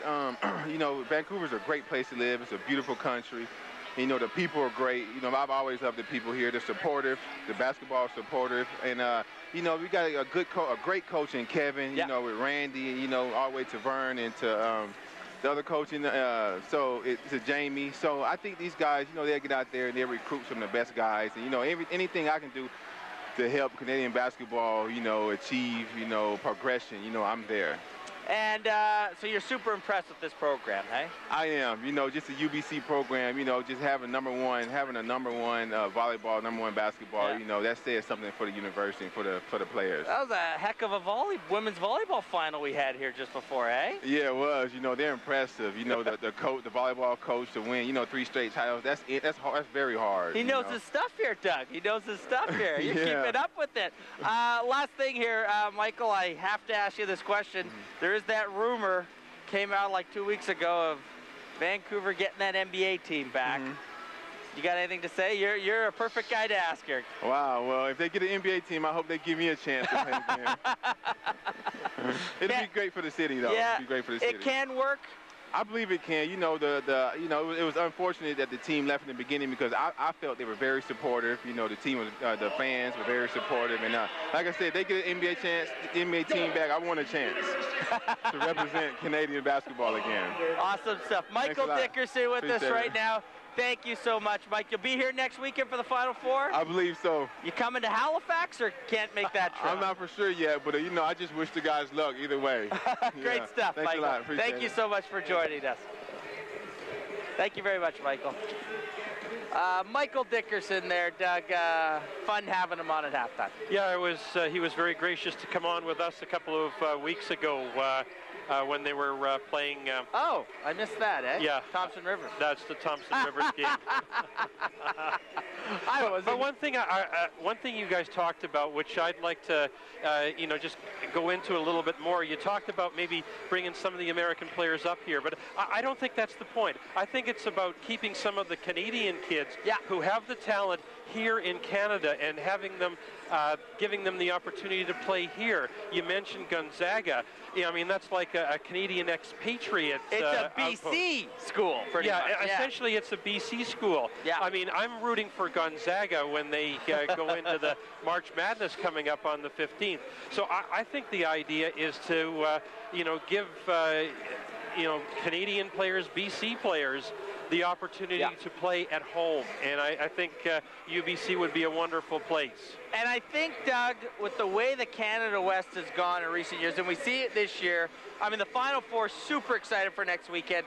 But let's face it, I believe, I'm going to say it, this is a 5-team league this year. There's Victoria, there's Saskatchewan, there's Alberta, there's Trinity Western, there's UBC, and then there's just a fall off the cliff in this conference. I'm sorry to say that, but that's how it seems to have gone. Yeah, there is two echelons. Yeah. There's really a Premier League where the Thunderbirds and Trinity Western and Saskatchewan. And I think Carleton, Alberta and Victoria are just below them, but those are two quality teams too. Yeah, but then you've got the second-tier league. Yeah. And that's really unfortunate that there isn't enough parity in competitiveness because it puts UBC, I think, and we've talked about this before, at a disadvantage. And Doug, my other point is, though, that the CIS has denied going to tiering in the conferences. If you're in the CIS, you get to play all CIS teams. But, I talked about the teams just now, and there's more teams coming in. There's University of Okanagan coming in next season. There's other teams being rumored to come in. I mean, Doug, and you said it in recent weeks, it's almost like UBC. Yes, they haven't won that national championship, but in this conference, at least, they've almost outgrown it, haven't they? And I think they have. They have definitely outgrown it. They're a quality program. They attract some great talent. So, these, the Thunderbirds, I think, deserve to and should make the next step going into the NCAA. It's just too bad that it's going to take so long for them to reach the Division I. Yeah, no, and that's just how it is. That's the rule. Doug, first half here tonight, UBC in front, 56-47. We had Vern Knopp on at halftime. He was not allowed to say it, being a coach. Can't do any criticizing, but let's just hope here in the third quarter and the fourth, these officials ease up on those foul calls. Well, what I would like to see is some flow to the ball game. There was definitely not any flow to the second quarter as, the Thunderbirds were able to hang on to a lead. What was once 21 points has been cut to just 9 points. The Thunderbirds, I think they need to get out there and, the flow has to be there for them to really execute their offense. And when it's being chopped up like that, it's just no good. 56-47, UBC in front of the ball game. Second half about to get underway here. UBC needs to lock this one up, and they'll be hosting their third straight conference championship next weekend. Doug looking at his watch right now. This one should be over by now, It's 9:48. Wow. Yeah, usually we're done by now and we're packing up. Third quarter underway, UBC with a steal. Alex Murphy in the open court, Thunderbirds up by 9. Here's Kamar Burke driving just like he started the ball game. Hits an early shot here to start the third quarter. Doug Plum with a heck of a steal. Behind the back pass to Josh White. Open court, leaves it for Kamar. Right corner, Murphy, who's going to slow it down. Nice steal there by Doug Plum. 58-47, UBC leads by 11, 9:22 to go in the third. Brett Malish in the paint. Big shot good. Doug, correct me if I'm wrong, but wasn't that exactly how the game started? Kamar Burke hit a shot, then Malish in the paint? Yeah, you're absolutely right. We got deja vu all over again, as Yogi Berra would say. 60-47, 13-point Thunderbird lead. O'Mara driving. He's fouled on a hand check by Brett Malish. We almost got through a minute of play without a foul here in the third quarter. That would have been sweet, eh, Doug? Malish picking up his third personal foul, so that's a problem for the Birds. Garcia's going to inbound it. Gets it to Maxwell. He's fouled by Kamar Burke. And Kamar is going to pick up his third personal foul. So that means 3 Thunderbirds with 3 personal fouls. Malish, Bath, and Kamar Burke, the big men for the Birds. And 4 with 2. It's going to be O'Mara, top of the circle for Manitoba, who are still in this ball game. Maxwell driving right side. Layup good. A short jumper good. Well, it's a one-handed shot put is what it was. 60-49, UBC in front, 8:45 to go in the third quarter. We're going to put this series away. Brett Malish outside left, top of the circle. Douglas Plum going to drive. His kick out is knocked away by Maxwell. Goes to Kamar. Alex Murphy in traffic. His layup off the mark. And O'Mara is going to bring it up the floor for the Bisons. Manitoba came into this half down by 9, looking to cut it down to 9 or 8 here. Reimer, top of the circle, going left side. Wild run and layup is good. Manitoba has cut the lead back to 9, 60-51. Outside left, Douglas Plum. Left paint, Brett Malish. Kick out to Plum. Brett Malish is fouled as he was trying to kick that one out. That'll be on Oliver. His second personal for the Bisons, who, Doug, also have 3 players with 3 personal fouls. Well, we've got a third quarter ending up or just starting out, much like the second quarter ended up. Inbound to Malish, alley-oop no good. Couldn't hit the lay-in. Reimer with the rebound, and the Bisons have a chance to get even closer right here. Maxwell, long 3, air ball. Wow. Missed it by 4 feet. That was an NBA range 3-pointer, and when you're going to take that with about 19 seconds to go on the shot clock, make sure you at least come close to hitting the rim, Duck. Douglas Plum driving, outside right, Joshua White, layup good. Give Josh White double digits, he's got 10 points. White crossing right to left across and just put up a left-handed hook. Baby hook to nail the 2. Maxwell has it left paint now. Tough fadeaway, but he tried to kick it and he turned it over. Here's Josh White in the open court. Josh one-on-one. He's fouled going up for the shot. O'Mara got a piece of him, and Josh White to the line for UBC. O'Mara picking up his 4th personal foul there. He's the first one to get to 4 personal fouls. The first of many tonight, you think? I would say so, yeah. O'Mara going to the bench. Replaced by Huertas. Joshua White at the line for the Thunderbirds. Free throw good. So I think rightly so, Michael Dickerson saying this is a guy who could go pro probably in Europe next year. Yeah, and lots of Thunderbird players have made a pretty good living playing in Europe. Starting off with J.D. Jackson, was just checking on Casey Archibald in the Estonian League, and he's doing not too bad. Free throws, both good by Josh. UBC gets the lead by 13. Garcia, 3 right side, blocked by Kamar Burke. Kicks it out to Josh White. Josh looking to drive, layup good. 15-point lead for the Thunderbirds, 66-51. Josh, 6 early points here in the third quarter. Under 7 to go in the third. Garcia has it, passed on the 3, into traffic. Kicks it out, Reimer at the free throw line. Strong. Alex Murphy with the rebound for UBC. He's going to kick it. He's going to push it. Murphy driving, he's fouled, he falls to the floor, and Alex Murphy to the line for UBC. You can see it, Doug, he's fighting hard, but when he hit the ground there, you can see he was just like, oh, this was a guy. Doug, honestly, I'll say it right now. We looked at Alex Murphy in warm-up, and we both kind of said it, and you can see it now. He does look a little green, doesn't he? Yeah, and it's not even spring yet. Alex Murphy suffering from food poisoning tonight. The moral of the story, he had to take 2 Gravol earlier in the day. We'll leave it at that. But he still dug 7 first-half points. Alex looking for his 8th point here as he missed the first free throw. Goes 0 for 2 at the line. Camarberg fights for that rebound. Couldn't quite keep it in bounds. And Manitoba will take over. For that foul on Manitoba, Doug, that was Reimer picking up his 4th personal. So 2 of Manitoba's starters on the bench with 4 fouls. Huertas drives right side, kicks it out. Maxwell for 3. That's a brick. Malish, easy rebound. Outlet to Alex Murphy. Murphy into traffic, kicks it out to Camarberg, leaves it for Alex. Brett Malish outside right now, gonna take it into traffic. Malish drives and the foul. Brett Malish will go to the line to complete the 3-point play.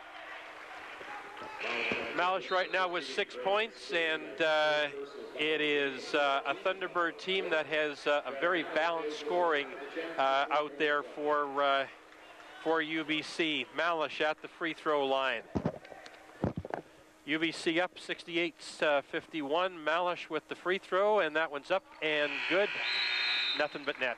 Give Brett Malish 7 points in the game. UBC in front, 69-51. Timeout on the floor.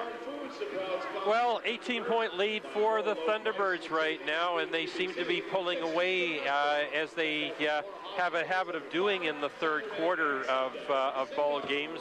Looks like the Bisons are having some problems with their personnel, specifically 2 of them with 4 personal fouls, which means their time is going to be very limited.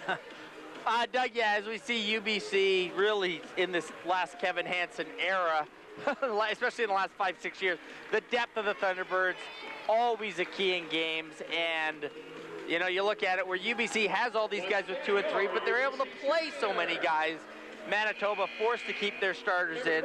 Now they've got 2 guys with 4. So. Yeah, I mean, UBC's bench filled with a lot of talent, and on a great many nights, the bench can play as good, if not better, than the starters. And the bench tonight outscoring Manitoba in the first half, 26-10. So UBC a huge edge in their ability to execute the plays and win ball games. Manitoba ball here coming out of the timeout. 6:17 to go, third quarter. Bisons trailing UBC in the second game of this 2 out of 3 series. 1-0 in the series, and 69-51 in the ball game. Huertas has it. Outside left, Maxwell. In front of his own bench is Huertas. Left paint, Maxwell. Kicks out to Garcia. Thought about the 3. 9 on the shot clock. Top of the circle. Garcia, 3-ball. Good! Eric Garcia leads all scorers with 21. He's had a ball game tonight, Doug. Manitoba really needed that. They were down by 18 points, cut that to 15, but they haven't been able to put enough points on the board. Douglas Plum trying to answer with a 3 of his own. They're going to actually call it a long 2, but Doug Plum hits the jumper, give him 14. UBC lead back to 18, 72-54. Back-to-back long range. UBC, as you said, answering that 3-pointer. Right side, Huertas can't handle the pass. That goes out of bounds. UBC basketball, 5:26 to go, third quarter. Thunderbirds in front by 18 points. Josh White running at him in the corner there, and I think he just took the eye off the ball and lost it. Right side, Malish, 3-ball. In and out. Ball is tipped. Spear picks it up. Outlets it to Huertas. Breakaway open court. Layup good. Nathan, you wisely let that one go, as it would have been possibly a breakaway foul. Josh White finds some room, but they're going to call him for an offensive foul. They're going to say he pushed off before he drives, and that will be the 3rd personal on Josh White. UBC with 1 foul to give here with 5:01 to go in the 3rd, and Manitoba is in the penalty. In front of his own bench is Oliver for the Bisons. Left side, Maxwell, running jumper is good. Give Sean Maxwell 12.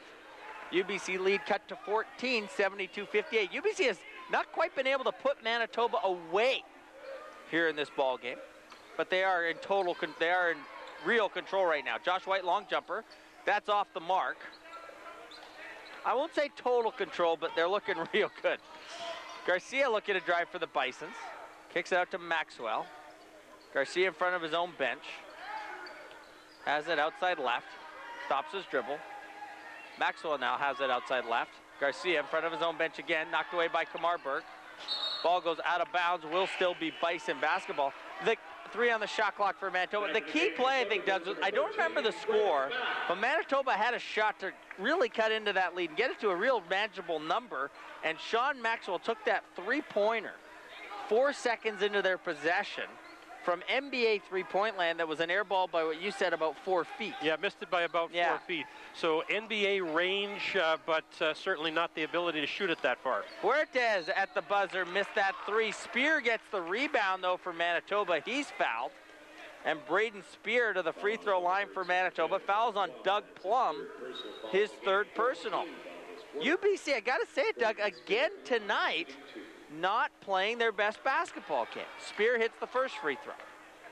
Thunderbirds with 5 players with 3 personal fouls. So we're going to see a number of them, I think, foul out in this game. Same for Manitoba. Spear goes 2 for 2 at the line. UBC lead again 12 points. Malish in the paint now, fights for a position, doesn't get the roll, but he got the rebound. Brett puts it up. Can't get the foul there, but the rebound goes to UBC. It's Josh White. His shot doesn't get the roll. Spear able to grab it, has it knocked away, but he recovers, and Manitoba has the ball. Huertas, outside left, driving all the way. Layup no good, but Jonar Huertas will be going to the free throw line for a Manitoba Bison team that is just not able to let UBC put them away. Manitoba hasn't quite gotten back into this ball game, but it's been between 8 and 14 points for a real long time. Yeah, I don't even know because there's so many fouls in this game. There's absolutely no pace, and really scrappy at the defensive end there as the Thunderbirds got several opportunities to put the ball in the hoop, but you know, they just were not able to get it in, and I'm surprised that no foul was called on the Bisons in that exchange. Nathan Yu picking up the foul, that mercifully for the Thunderbirds, only his second. Huertas at the line, strong on the first for UBC now. 5 players with 2. 5 players with 3 fouls. 3 with 2. So 8 players with 2+ fouls. The only one who's like a starter in their top 8 who hasn't done it is Alex Murphy. He hasn't done one yet. Huertas goes 1 for 2 at the line. Brett Malish drives for UBC, draws the foul, gets the basket, and Brett Malish will go to line for UBC to complete the 3-point play. 3:34 to go, 3rd quarter. UBC in front, 74-61. Brett Malish looking to make it a 14-point Thunderbird lead. Yeah, UBC, I think they're going to need all of their point opportunities here. Malish can't get that free throw to go. Here's Oliver, open court for the Bisons, driving left side. Throws it in the middle. Here's Spear in traffic. He's tripped up. Braden Spear will go to the line for 2, and I think that's going to be on Graham Bath. That will be on Bath. And that's going to finally, we've got a UBC player with 4. Been waiting for that one, Doug, but Graham Bath, he wins the pot. And that really was, I mean, it looked like Spear just tripped over Bath. Bath didn't really do anything. He was just there and just in the wrong position. And I'd like to say this, folks, we're not saying that these calls are going against UBC. This is just a foul-filled game for both teams. Did you agree there, Doug? Yeah. We're not saying anybody's being picked on particularly by the officials. Spear hits both free throws. Here's Alex Murphy the other way for UBC. 74, I've never seen it like this before. This is ridiculous. Outside left, Nate Yu, top of the circle. Looking to drive, right corner, Mayotte for 3. That's off the mark. Ball goes over the shot clock. Out of bounds, and they're going to say it actually went off of Spear, and UBC will get a fresh 24. If the game of basketball was called like this every night, I don't think anybody would ever watch. Well, it's just like baseball games getting longer and longer. With the pitching changes. Yeah, all those pitching changes. Nate Yu finds some room. He drives left-hand layup good. Give Nathan Yu 14 points. UBC gets the lead back to 14, 76-62. Nathan Yu with a steal. Puts it in the open court. Has it knocked from behind. He was getting ready to hit that layup, but it will be UBC ball, 21 on the shot clock. Well, good hustle by Oliver to catch up with Nathan Yu and knock that ball away without committing a foul. What's the over-under on how many foul out in the ball game tonight? 10? I don't know. We'll check Vegas. I'll call. Alex Murphy, top of the circle for UBC. Dribbles behind his back, 6 on the shot clock. Nate Yu, 3-ball. You got it, Nate! UBC, yeah, UBC up by 17 points. UBC flirting with putting this game away. 3-ball for Oliver. Can't match for the Bisons. That's a brick. Here's Alex Murphy. UBC 3-on-3. Murphy stops. Now he's going to slow it down, kicks it back to Nathan Yu. Alex calling the play. It's number 5. Let's see what that is. Malish, top of the circle. Going to drive. Puts it up. He's fouled. And Brent Malish will go to the free throw line for UBC. Sean Maxwell not happy with the call for the Bisons. For Maxwell, that's going to be his 3rd personal. Still 1:56 remaining in the 3rd quarter. Brett Malish, who's got 9 in the ball game, looking for double digits on this one, gets it to go. UBC leading 80-62. We're getting to the late stages. We're in the late stages of the 3rd quarter. Brent goes 2 for 2 at the night. Never thought I'd say I'm hoping to get out of a UBC game and maybe I can get home in time for Saturday Night Live. I don't have far to go. Fuertes called for a charge for the Bisons. And it will be UBC ball going the other way. And that's his 4th personal. So 3 Manitoba players have committed 4 personal fouls in this ball game. UBC still has only 1. It's Graham Bath with 4. UBC looking to get the lead over 20 now. 81-62 there in front. Malish with it, outside left, Nate Yu. Swooping past him out, so they're going to say Nate Yu was fouled before he passed this one off. That's going to be Oliver picking up the foul. That's his 4th. I think it's his 3rd. Oh, no, okay, sorry. It is his 3rd personal Should foul. I even say that Manitoba's in the penalty? Should I even say that both teams are in the bonus? Nate Yu at the line gets the first to go. UBC rebuilding its 20-point lead. It's now 82-62, and we've got another free throw to go. Nate Yu goes 2 for 2 at the line, 83-62. I will say this, Doug, if UBC goes on to win next week, I really hope none of those Canada West Final 4 games are officiated with this kind of scrutiny. This is too much. Garcia has it for the Bisons. Kicks it out, outside left. Garcia left corner now. Driving. Blocked from behind by Balraj Baines. Nathan Yu comes up with it, finds Melvin Mayotte, leaves it for Murphy, left side. He's going to slow it down. Alex has it. Left corner. 10 on the shot clock for the Birds. Here's Malish into the paint to Balraj, under the hoop, right side. Mayotte, 3-ball. Melvin Mayotte knocks down a 3. UBC's opened up a 24-point lead. Melvin Mayotte with his 12th point of the ball game. Under a minute to go now, 3rd quarter. Oliver, right side, long jumper, off the mark. Malish with the rebound. He's going to bring it up the floor. Brent Malish looking to go. Takes it all the way to the right corner now. Murphy slows it down. Left side, Melvin Mayotte. Leaves it for Nate Yu. UBC's going to set up the offense. 13 on the shot clock. Mayotte telling Nate Yu, get over there. Mayotte takes it in the middle now. Malish, top of the circle. Leaves it for, no, stops his dribble. 3-ball for Brent. Short. Oliver with the rebound for the Bisons. They can almost hold all the way for the last shot. There is a 2-second differential between shot and game.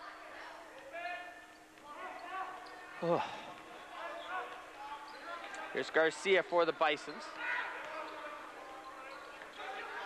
Top of the circle. Into traffic. Running shot. In and out. Tipped by Oliver. No good. Ball goes out of bounds. Will remain Bison basketball. 1 second left in the 3rd quarter. It's 1 o'clock on the East Coast. Left side, long 2 at the buzzer for Oliver is good. And that will end The third quarter of play, UBC 10 minutes away from hosting their third straight Canada West Championship. They lead in the game 86-44. Joining us on the line right now, former player for the UBC Thunderbirds, former coach for the UBC Thunderbirds, current coach for Camosun College, Nate Yu. Jordan! Older brother, the older brother. Wow, I like how I did that, though. Jordan, you joining us right now. JY, are you allowed to comment on officials or no? No, definitely not. I have some of these same officials in my league right now, so I definitely don't want to say anything. Okay, but they're all great. There have been several fouls called tonight. Would you agree with that? I would have to agree, yes. And we'll move on. JY, this UBC basketball team, Kevin Hansen era, they win this. It's 10 straight playoff series. They'll be hosting the Canada West Championship for the third straight year. This program, the beat goes on, hey? He's done a tremendous job over the years. This year, more than any other year, I feel, is one of their strongest teams. I mean, they got the complete package. Again, depth. Yeah. Always. You can look down the bench, and someone will show up to play. So, good recruiting, great coaching. What else could you ask for in a team? Your brother, leading the team right now with 19 points, had a rough game last night. Yeah, I saw. I only caught the second half online. Were we too hard on them yesterday? No, you were more hard on the fans, or hard on the refs on the fans. But I was caught the second half. I heard he got in foul trouble early. That throws players off their games a lot. I didn't get to see much, so yeah, I have no idea. And Nate, one thing this program, of course, hasn't done is win that national championship. That's right. How much does it mean to your head coach, your former head coach, Kevin Hansen? I would think it means a lot. I mean, Kev is a true competitor. Playing for him, coaching with him, you know that when it comes down to it, this time of year, he cranks it up another notch, and they go balls to the walls. Kudos to him on it. I mean, he keeps you motivated. He shows how much he wants it, and that's what you need as a player. It really affects everyone on the team, including the coaching staff, and you work that much harder to get it. And I mean, they just got to keep pushing along. I mean, they've been to the finals 2 years in a row. I'm hoping they're going to get there again this year. And they'll do it eventually. It's only a matter of time. Fourth quarter underway, 86-64, UBC in front, 9:33 to go into the ball game. And Doug O'Mara wins the pot. We've been waiting to see the first of what I believe will be many players fouling out of the ball game tonight. Keith O'Mara falls out for Manitoba. Good freshman player for them. He is perhaps Canada West Rookie of the Year this year. Brett Malice, left paint for UBC, turnaround jumper. Stay for 1 sec. Shot off the mark. Rebound goes to Garcia. Bison's bringing it up the other way. Garcia leads all players with 21 right now. Has it outside right. Ball knocked away. Alex Murphy comes up with it for UBC. Playing with food poisoning tonight. Right corner, Nate Yu drives. Running shot off the mark. Malish with the rebound. His putback is good. Give Brett Malish 13 points in the ball game. UBC leads by 24. 5 Thunderbirds in double figures. Great balanced scoring for the Birds. 88-64 is the lead. Huertas driving for the Bisons. He gets that lane to go. Give him 12 points in the game. He torched UBC last night. Nate Yu has it. Alex Murphy looking to drive, outside right. Melvin Mayotte for 3. That's good. JY, UBC is by 25. Melvin Mayotte, what do you think of this player here? Melvin Mayotte, great long defender, gets up and down the court and has that outside stroke. Another role player on the team that just comes in, provides that spark that you love. And again, he's just one of those guys that just adds depth to that team, where you can just rely on one of those guys to come up strong in the game. I mean, they got so many of these players that you just, who do you go to? Who do you go to when the game gets tough? I love his game. Always like his player. Great demeanor. Great kid. Huertas driving for the Bisons, draws the foul on the basket. He'll go to line to complete the three-point play. Alex Murphy checks out of the game. Now, JY, very quickly, we were told as Huertas hits the free throw, we were told that Alex Murphy was playing tonight with food poisoning. to the point that he had to take, we'll just say, a couple Gravol, and we'll leave it at that. How hard is it to play? You ever had to play with food poisoning or something like that? No, a bad flu? No, just a broken hand. Yeah. You remember that. But Alex Murphy, one of those guys, obviously, he's been played in the most practices and games as a CIS player. He's one of the guys that just come out and compete every single night, no matter how he's feeling. You know, I talked to him earlier in the, before the game, and he didn't say much about that. So he's not letting it affect him. He's still playing hard, still having an okay game. There you go. JY, thanks so much for coming on today. And you start your playoffs this week, eh? This week, quarterfinals against Camosun. We secured that number 3 seed. So, yeah, we're making that run for nationals. And I'm just going to get a shout out to my boy, James Lum. I know you're listening. I see you out there. All right. Thanks, JY.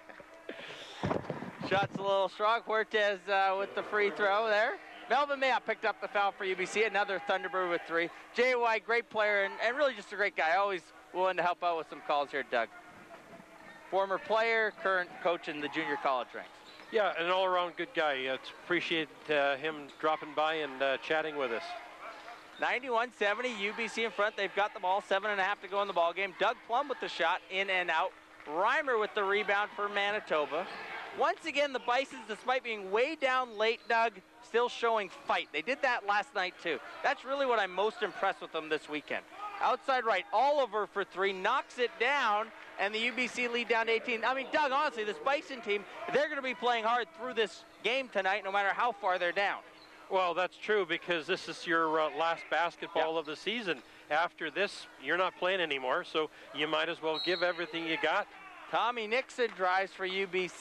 He misses the shot, but he gets the rebound, and he's fouled going up for it. And Tommy Nixon, who's really one of those Thunderbird of the futures at the line, picking up the foul is Oliver for Manitoba. He's got 4, Doug.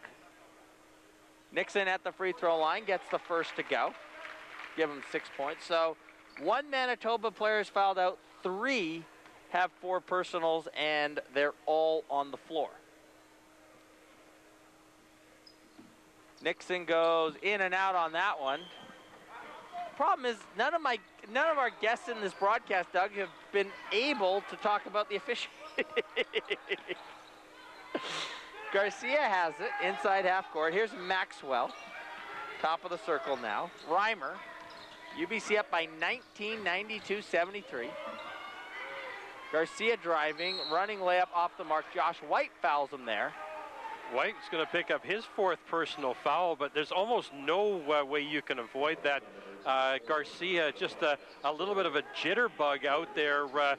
He tried attacking White initially and just ended up putting his shoulder into to White, but then got away from that and actually got White moving and picked up the foul. White explaining to the referee that he was standing there, hands straight up, but the referee noted that he was on the move at the time. So that was a blocking foul. Garcia goes 1 for 2 at the line. UBC lead is 18, 92-74. Under 6.5 to go in the ballgame. Alex Murphy back in for UBC. Top of the circle, Douglas Plum. Outside right, Melvin Mayotte. Passed on that shot into traffic, left-hand layup, good. Give him Melvin Mayotte 17. UBC closing in on 100 again tonight. Right side, right paint is Reimer. He has it knocked away, goes out of bounds off of Alex Murphy. UBC maintains possession. Thunderbirds closing in, Doug, on the century mark for the 10th time in what will be their 26th ball game, conference play or playoffs of the year. Long inbound pass for the Bisons, 13 on the shot clock. Here's Oliver. Outside left is Garcia. Kicks it out. Huertas, 3-ball. That's strong. Tommy Nixon with the rebound for UBC. Outlets it to Douglas Plum. Doug has it. Right paint, Brent Malish. Tough turnaround. Doesn't get the roll. Malish gets the rebound, though. Puts it up, has it knocked away. Over to Doug Plum. Layup good. Give Doug Plum 16 in the ball game.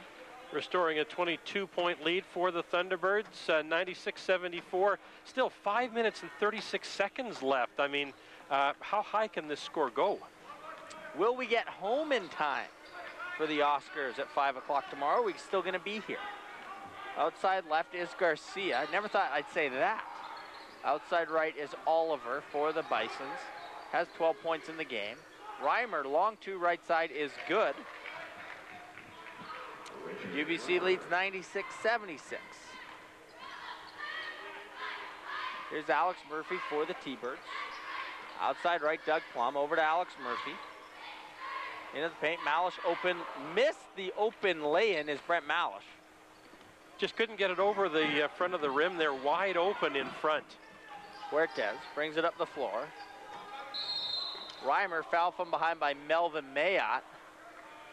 That'll be the 4th team foul on UBC, and Melvin Mayotte is now the 4th UBC player in this ball game to pick up 4 personal fouls. I'm sorry, 3rd player to pick up 4. It just seems like more. Well, there will be more. Inbound to Sean Maxwell, who most likely now playing his last CIS game. Reimer in the paint, layup lefty good, 96-78. 5th-year players, Doug. We've got Ian Dickey, who I don't think we've seen tonight for the Bisons. Their leading man, Eric Garcia, and Sean Maxwell are the seniors for the Bisons in this ballgame, most likely playing their last CIS game. But they've still got a good base to build on in the next 2 years. Huertas and O'Mara, I think, leading that charge. 2 on the shot clock for UBC. Outside right, Doug Plum, 3 at the buzzer, air ball. 4:12 to go in the game. Manitoba has it, down by 18. Melvin Mayotte with a steal. Outlets to Brent Malish. Brent with a breakaway. Dunk it down, Brent. He does! With authority! Timeout, Bisons. 98-78.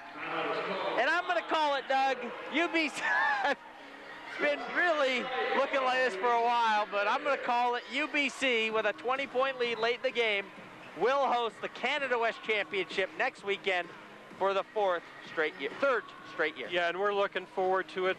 Their opponents will be the Alberta Golden Bears, and the Alberta Golden Bears, one of a very few teams to have beaten the Thunderbirds this year. One of 2. Yes. And interestingly, another team UBC will be playing, or who will be in the tournament. Will be at the tournament, Saskatchewan. Saskatchewan, who has beaten UBC going back to the playoffs last year, 3 of the last 4 times those teams have met. Saskatchewan beat them once this year. They split early here. And then, of course, the Canada West Final Four game, which was brilliant last year. And, of course, most importantly, I think we can say, the CIS Championship 1 year ago. But also joining the fray, Trinity Western coming back here. They've only lost now 4 games this year, and it's amazing. You've got the 2, 3, 4 ranked teams in UBC, Trinity Western, and Saskatchewan.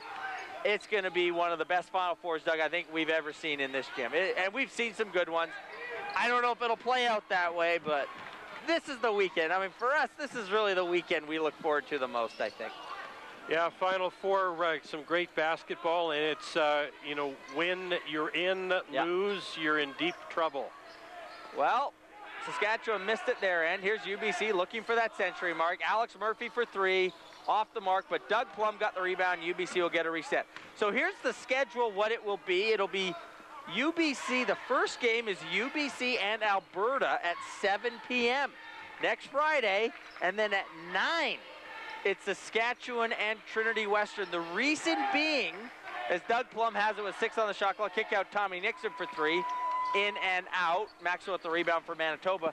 The reason is, Doug, Trinity Western is hosting the CIS Volleyball National Championships, and they want to put that game at 9 o'clock as Reimer hits a jumper right side for the Bisons at 9 o'clock, so the Spartan fans are going to have time to get out here for the game. And I think that's the right thing to do by the UBC Athletic Department. You're looking at about 800, maybe even more Spartan fans to come out here. And, they've earned this tournament. They've earned the right to be here. And let's give that school a chance to watch their volleyball and then come out here and play in the Canada West. I'm glad you mentioned it because it means I got to get off work early. UBC's at 7. Oh, you got to get off a little early. I got to have to get off a little early. Doug Plum drives for the Thunderbirds. All those games will be on 101.9 FM. and they will be on the internet too. So tune in. It's going to be a fun one. Huertas with a long two right side for the Bisons who have cut the UBC lead to 16, 98-82, 2:08 to go. UBC still looking for triple digits. Next whistle, we're going to have, I think, some subs and some players, seniors coming out. Under 2 minutes to go now. Tommy Nixon has it right side. He's going to drive, has it knocked away. He's fouled, and Tommy Nixon will go to line for UBC, and it looks like he will be the one to put him over 100 points. Here's the way the tournament works, of course, is you win, as you said, Doug, on the Friday, you are in the national championship tournament. If you lose, you go to the bronze, where, quite frankly, if you win that game, you get into that national wild card mix, which is how UBC got in last year. And it's going to be a big one this year because Alberta basically right now 12th in the country. They will think that if they can lose on Friday and they win the bronze, they might have a shot at that wild card. But you got to figure Trinity, Western, or Saskatchewan, whoever loses on that Friday, they're probably the team that if they can win on the Saturday does get that national wild card berth, with both being ranked in the top 4. It will be a huge bronze medal game, Doug, basically, for somebody on the Saturday. No? Oh, I totally agree with you. I'm sorry. Garcia hit a three. I can't disagree with you, so I wasn't going to say anything. UBC did get that 100-point. Tommy Nixon hit a free throw. Minute and a half to go in the game. Thunderbirds in front, 100-85. Doug Plum with it for the Birds. Outside right, Tommy Nixon. Outside left, G-Bath.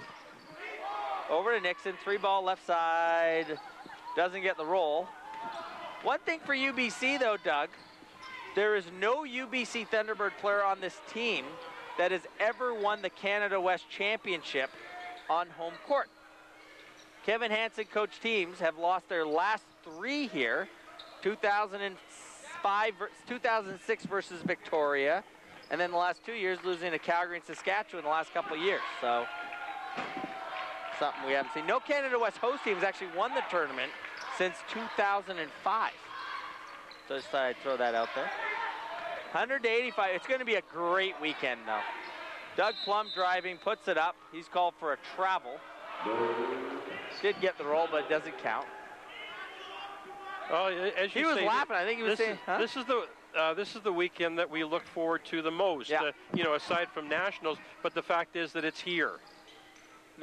We don't have to drive to Langley. It looked like we might have for a while. Maxwell for 3. He's blocked. Tommy Nixon got a hand in there. Eric Garcia, Doug, who's leading out Manitoba in scoring this year, 25 tonight, playing his last game. He was outstanding in the ball game tonight in the losing effort. Yeah, there's some good players on the Bison squad there, and you got to take your hat off to Garcia. Jazz Gill for 3, knocks it down for the second night in a row. Jazz Gill gets a late 3. 6 seconds left in the ball game. 5. Huertas drives, bank shot, no good. Tommy Nixon with the rebound. UBC sweeps the Manitoba Bisons. They win 103-85. They will host the Canada West Championship next weekend. The big game Friday night at 7 when they will take on the Alberta Golden Bears, a team who beat them earlier on in the season. Okay, so who are we going to talk to here? It wouldn't be a bad idea to get maybe Tommy Nixon to come over here. All right, and we got to get coach. Yeah, freshman player in his first playoffs for the Thunderbirds. We'll see what this experience means to him, but we're going to quickly go over the scores for the Thunderbirds right now. The leading scorers. We got Nathan Yu with 19 points, 17 for Melvin Mayotte. Doug Plum with 16, Brent Malish with 15, Josh White with 14, and just a great overall effort. On the other side, Garcia with 25 points, the leading scorer for the Bisons, and in this game with 25. Huertas with 18, 12 points apiece for Maxwell, Oliver, and Reimer. 103-85 from War Memorial Gymnasium. We have a final combatant in the Final Four, and that team is the UBC Thunderbirds, who will host the Final Four next weekend. Well, we've got our requests in. Doug, UBC, though, this program, 10th straight series win. Yeah, outstanding effort by the Thunderbirds, and you really can't say enough about the program, their ability to play great basketball. Joining us now, the head coach of the UBC Thunderbirds, Kevin Hansen. Coach, 103-85, you get the sweep over Manitoba this weekend. Just tell us about the two games and how you feel about your basketball team. Well, kind of mixed emotions right now. Obviously happy that we won and we get an opportunity to host a Final Four, which is what you play for, and it was a goal of ours, and we've achieved that goal. I'm not very happy with the way we played, obviously. Yep. I thought game was called pretty tight. There's a lot of free throws, so we didn't get a chance to get much of a flow going, and our game is about the flow. But it's same as nationals and in playoffs here, you have the media timeouts, and so you've got to play sort of somewhat 3-minute games or 2.5-minute games all the time. And you have to be able to focus and then refocus when those situations happen. We got in foul trouble the first half. I think we had 5 guys, with 2 fouls, and so it put us out of rotations. But, there's a group of guys. I thought when Nathan and Melvin came in, we had a big run in the first half and also in the second half. They sparked us and got us going, and I thought those guys competed defensively, and we had some lineups that didn't quite compete the way we wanted to. Coach, personally, it's now 10 straight series wins for you. You ever thought you'd hear that number? I don't think about stuff like that, Daryl. We want to be playing our best basketball, and that's kind of what I'm a little bit disappointed. I didn't think we played our best basketball. Hats off.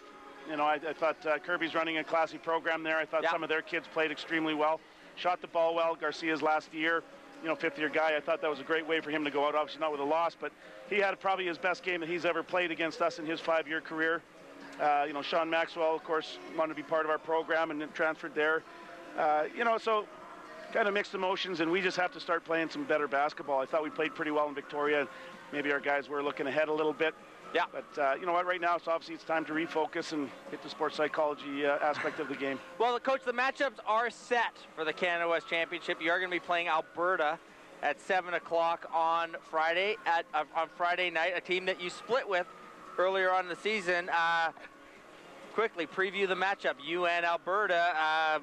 How do you avoid not having the slip up like you did last year in the Final Four? I'm looking forward to the match. I had some personal issues. My father passed away. Yeah.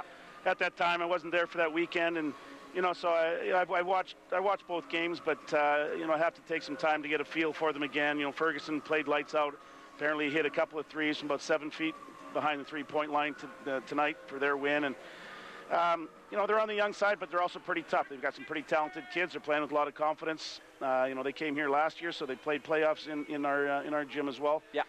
And we were addressing all those issues that we did last year, and we just this week is going to be about us. It's going to be trying to get better. We'll have the scout, we'll have the guys prepared, and then the guys just have to get it done. And very quickly, just the other game. What a matchup, Saskatchewan and Trinity. That'll be a fun semifinal game itself, eh? Yeah, you know what? It's going to be a battle of the big boys. I mean, there's a lot of size on both sides. There's a lot of skilled players. With Baird on that side playing tough. He's tough to defend. He's scoring points. He's doing a lot of things. And I think it was the first time ever or something, or second time in the history that a guy averaged a double or led Canada West in steals, assists, and points, I think, something like that. And I mean, he's just a heck of a player. He's a tough one to stop. And I thought Trinity struggled a little bit in the last couple of games with Fraser Valley's three-point shooting. And, again, it was a close game going down to the fourth quarter. So anything can happen. It's going to be a battle, and I'm certainly glad to watch those teams go at it together. And it's going to be a good Final Four. He kind of predicted this down the road. For a while, it's been building up to get to this, anticipating it. So not a surprise, but that's going to be a heck of a game. It's going to be a heck of a weekend. Coach, last question on it. No host team has won this tournament since 2005.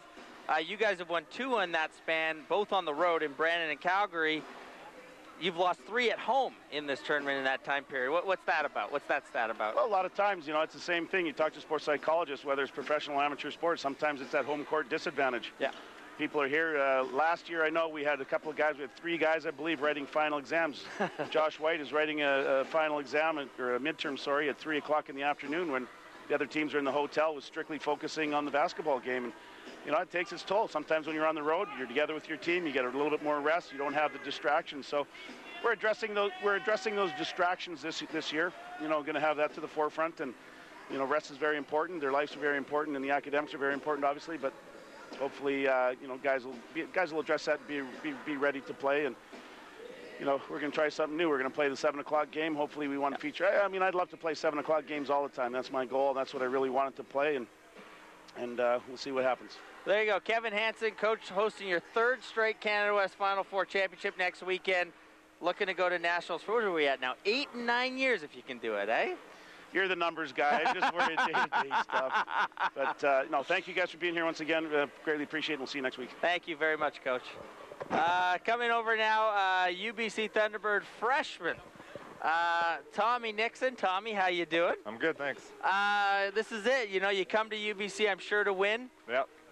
What's it like, your first playoff series with this team? It's great. It's a great atmosphere. I was excited to play, and it was great. It was a great time. Yesterday's ball game, 32-all was the score. Things were looking a little dicey for you guys, but you came out of the timeout on a big run, and you won convincingly again tonight. Yeah. So what happened in that timeout yesterday? You guys never really were threatened again by this team, it seems. Well, we talked about just focusing defensively, and usually when we focus defensively, it instigates our offense, and we get out running, and it just goes from there. So. And personally, Tommy, first playoff series play, you had, I think, 4 points last night or something like that? Yeah. You got 8 points tonight. You going to feel more at home now on this team, Yeah, just trying to figuring my role, and, Veteran group, right? So. Yeah, we're a veteran group, and, a bunch of these guys have been here 3-4 years, and so I'm just trying to learn from them and try to, just get a feel for how we play, and it's working out well. What are you learning from the team right now? Because, you've got your guys with Alex River, Brent Malish, who have been to nationals 5 years in a row here. What are you learning about these guys, and how excited is this team really? Because next weekend's really where it starts, Yeah, well, last 2 years, national championship, just not quite there, so we're determined this year, and that really just sets the tone for us, and every game we come out with an intensity and focus to make it to that national championship. Cool. And you redshirted last year, so that obviously has to help. You got a better feel of the program, because you are a freshman, but you were with the guys all the way last year. So. Yeah, I practiced with the guys for the last 2 years, so I got to be on the sidelines and just understand the game. University is much different from high school. It's quite a step above, so it was a great learning experience, and I felt much more prepared this year than I would have been last year to play. Cool stuff. So ready to go now, hey? Yeah. Tommy Nixon. Tommy, thank you so much. Best of luck the rest of the way. Thank you. All right, Doug, let's just sign her off here very quickly. UBC 103-85 to get the sweep. Finally, the Final Four is here. Yep, time to go, and look forward to some great basketball next week. So 7 o'clock for the Thunderbirds and Alberta. We'll be there, and we're going to enjoy it. Okay. Thanks for listening. Have a great night, everybody. And that ends our very, very long night here on CITR, presenting you with all sorts of sports action. We went from women's volleyball, we had a little bit of men's hockey, and we ended off with a very late night version of men's basketball. But indeed, it will be UBC hosting the Final Four in CIS men's basketball in the Canada West. It will be the CIS Championships, the destination for the women's volleyball team. That's next week, and the season is done for the men's team in hockey. UBC hockey ending another year without a playoff appearance. We thank all of you for listening. I'm sure if you caught some of the action that there was lots of exciting stuff for you to hear, especially that women's volleyball game against Trinity Western that went 5 sets. Certainly some of the best volleyball we've witnessed in quite a while and in our many years of broadcasting volleyball here on CITR. And the men's team going on in basketball to the next round. So if you have, of course, any questions or comments about our broadcasts, feel free to email us at sports@citr.ca. My name is Wilson Wong, and I'm just one of the many people who volunteered to put on these sportscasts tonight, and I want to thank them all. Jason Wang, of course, broadcasting 2 volleyball games back-to-back. Jeff Sargent, if you would believe it, going literally from women's volleyball into a men's hockey game. And he had the great pleasure of doing tonight's men's hockey game between UBC and Alberta with his dad, Tim. So we thank him as well. And, of course, Dale Wiener and Doug Richards helping out with the broadcast there at War Memorial. It's a long night. My mouth has stopped working. War Memorial Gymnasium. Daryl Wiener, Doug Richards, thank you as well for doing the broadcast. And that is going to be it for us here on CITR Sports.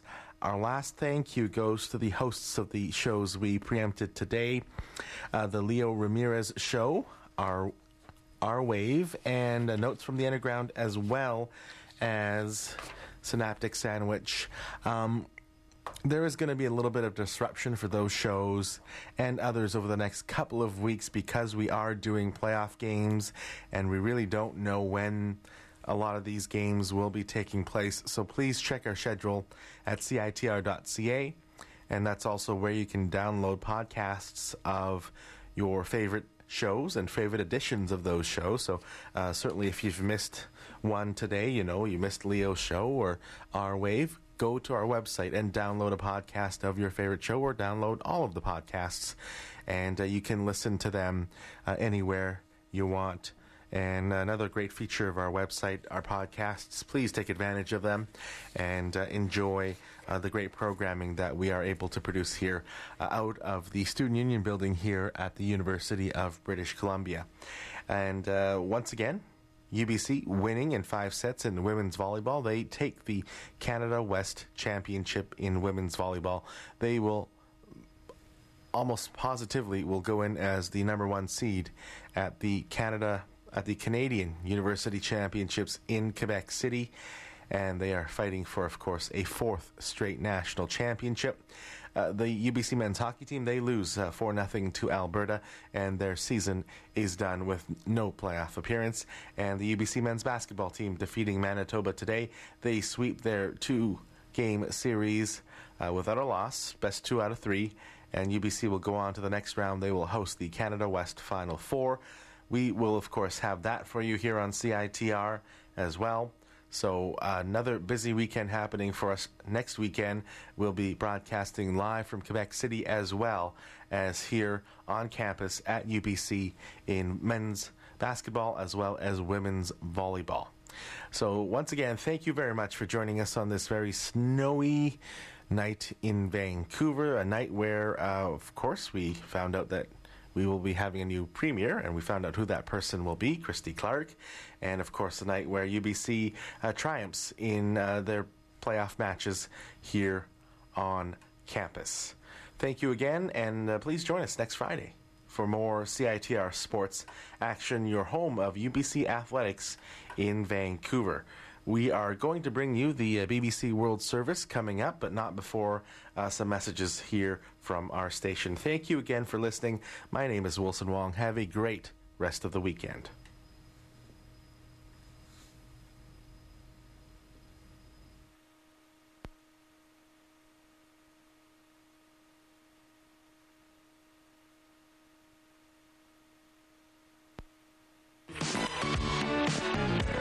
LiveBand.com is Vancouver's community-driven concert calendar. New shows are added daily by the city's most active promoters, musicians, and by the driving force of the music scene, the fans. LiveVan.com's listings are different because they are integrated with profiles updated by bands and business owners as they promote upcoming events. Check out the archives to see how closely we've worked within the community to put on the shows you love. Visit livemusicvancouver.com for the latest independent and major label event listings. LiveVan.com, Vancouver's community-driven concert calendar.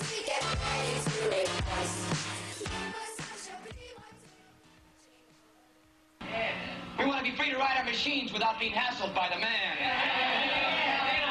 And we want to get loaded.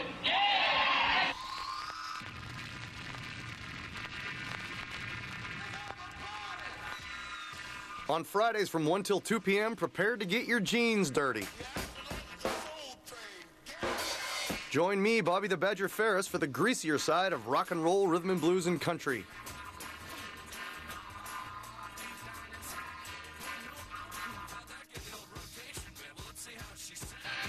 From Hank to the Helicopters, from Otis to the Oblivions, it's the perfect way to slither into your weekend. We won't talk about the habits, just the music and the man.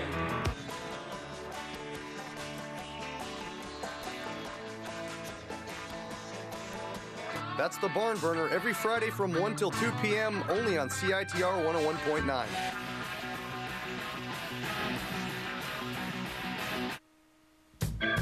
Become a friend of CITR and receive great discounts at businesses around Vancouver.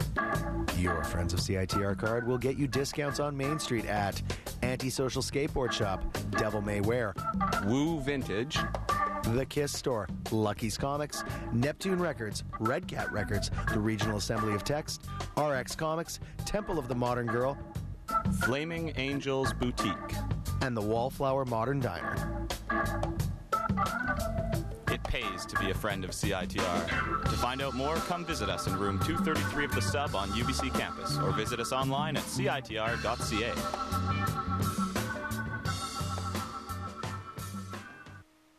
The Biltmore Cabaret is your home for great live music in Vancouver.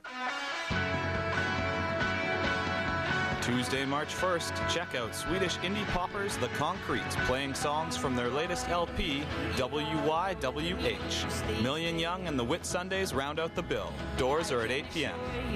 Friday, March 11th, don't miss the catchy stylings of Diamond Rings and P.S. I Love You as part of their co-headlining North American tour. Doors are at 8 p.m. and the show starts at 9:30. Wednesday, March 30th, New York folk rockers O'Death and rough trade recording artists Strange Boys will share the stage along with guests Natural Child. Doors open at 8 p.m. Wednesday, April 13th, come get your mind blown by network recording artists The Submarines, playing songs off their latest LP, Love Notes, Letter Bombs. Nick Freitas will open the show. Doors are at 8 p.m. For tickets to these shows, go to the Biltmore, Red Cat, Zulu, or online to ticketweb.ca. For information you can use, including a full schedule of upcoming shows, head to biltmorecabaret.com.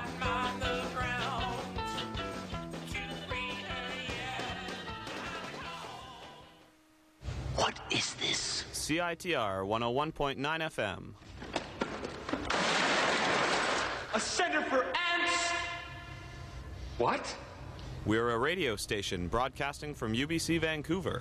How can we be expected to teach children to learn how to read if they can't even fit inside the building? Visit CITR.ca. Derek, it's just I don't want to hear your excuses! The center has to be at least 3 times bigger than this. Well, the party is off to a good start. Guests are on time. Everyone's out to have fun and to help others have fun. What's the matter? Doesn't that sound exciting to you? UBC students have an alternative. Looking to unwind? Check out one of the Sub's 2 licensed establishments. The Pit Pub and Burger Bar is home of the famous Pit Night. Relax with great prices on cold beer and lots of big screen HD TVs, or chow down on charbroiled burgers, beer-battered fish and chips, and Belgian fries. The Pit is open 7 days a week, and Wednesday through Saturday is open late until 2 a.m. This business is owned and operated by the AMS, your student society. What might one hear when listening to an episode of Mondo Trash Show with Maxwell on CITR 101.9 FM? I love you so much, Madonna. Sundays at 9 o'clock in the evening. And that's why I'm gonna kill you. Sundays at 9 o'clock in the evening.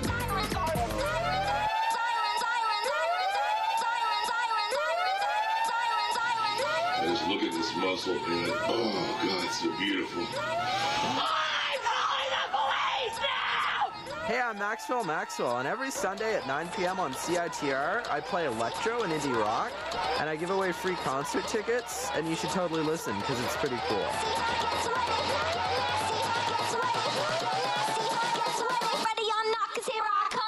Well, the party is off to a good start.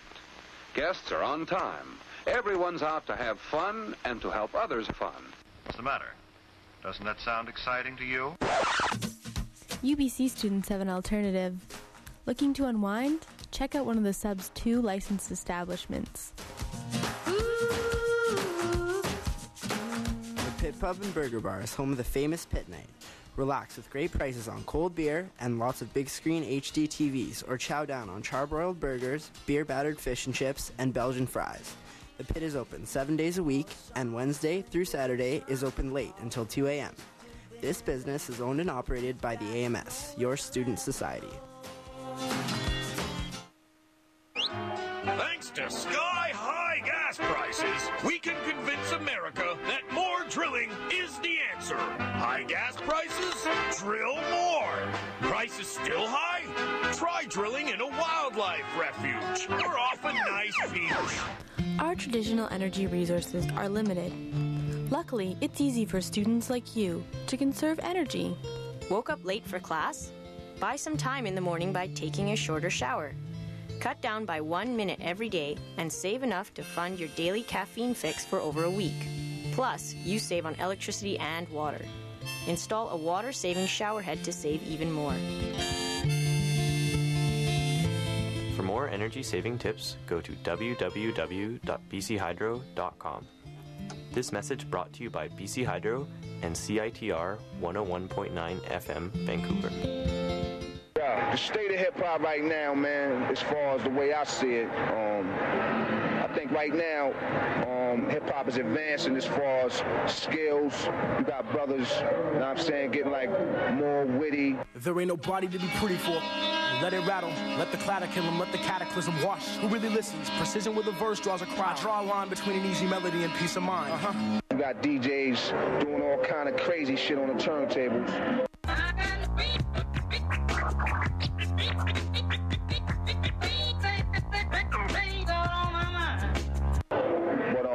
I like where it's going, and I like, you know what I'm saying, the creative process that brothers are trying to take it to right now. Rally Rails and Brendan Butter in the place to be. Crimes and Treasons Radio, 101.9 FM, Vancouver. CITR.ca, every Tuesday, 9 till 11. Dynamite!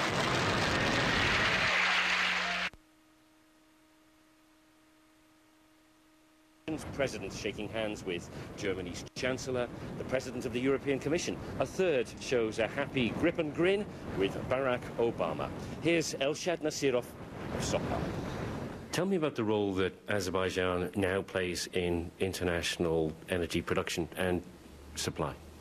But of course, the production of gas and oil products in Azerbaijan in this particular geographical region is of substantial importance for the market situation in the world, since if you look at the map, hydrocarbon reaches that are accumulated in the East Caspian region, Kazakhstan, Turkmenistan, Uzbekistan, can reach European destination only across Russia, Iran, or Azerbaijan. And of course, any consumer has the right to choose. It must be a rather nice position to be in, having the leaders of Western Europe, the Western world, coming to Azerbaijan and shaking hands and wanting to sign deals. Well, it's pleasant, of course, but that doesn't affect the commercial decisions on the solutions or decisions on the transportation routes. But of course, it's an obvious thing that those who want to buy, they meet those who can sell. How many people work in the oil and gas industry in Azerbaijan? Can you give me an estimate? The total number of employees in SOCAR is approximately 70,000 people, but the total number of those working in the oil and gas industry should include also several other companies of Azerbaijani origin, and of course several thousands of expat professionals that are working together with our professionals. So perhaps 100,000 people, maybe more, out of a population of, what, 9 million, I think? Well, I can only say that every family in Azerbaijan, and especially in Baku, has some family members working in the oil and gas industry. Is there a danger that the country is too committed to that one industry? That diversification would be a smart thing to do? Well, it's too difficult to say whether Azerbaijan totally relies on oil and gas or the hydrocarbon civilization was relying on Azerbaijan, because everything that was conducted first time in the world in the oil and gas industry was conducted here. It was the first industrial production, the first oil tanker called Zoroaster, the first oil pipeline from Baku to Batumi, the first offshore oil production in 1949. So the country which provided so many first in the world as far as the oil and gas industry is concerned has the right to rely more than other countries on the oil and gas industry. What's the future for Europe without Azerbaijan? I would say that nobody would have likened to have future without Azerbaijan. Because if you take the history of the civilization, first was the Stone Age or Stone Civilization, then Bronze Civilization, then Iron Civilization, and then by the end of the 19th century came the hydrocarbon civilization, which was initiated by the oil production in Baku and by invention of the internal combustion engine. Definitely the 21st century will be the last one relying on the hydrocarbons, but we are proud to say that we contribute a lot into the civilization of the world. The 21st will be the last hydrocarbon century. We in Azerbaijan, of course, would like to extend that hydrocarbon civilization into the centuries to come. But you're not optimistic. You think that within 90 years it'll be over? It will definitely not be over, but definitely there will be some other sources of energy on this planet or others. I spoke to a deputy minister at the Energy Department who said Azerbaijan would still be producing oil in 200 years. It struck me as being rather optimistic. I would agree with them, with those who are so optimistic.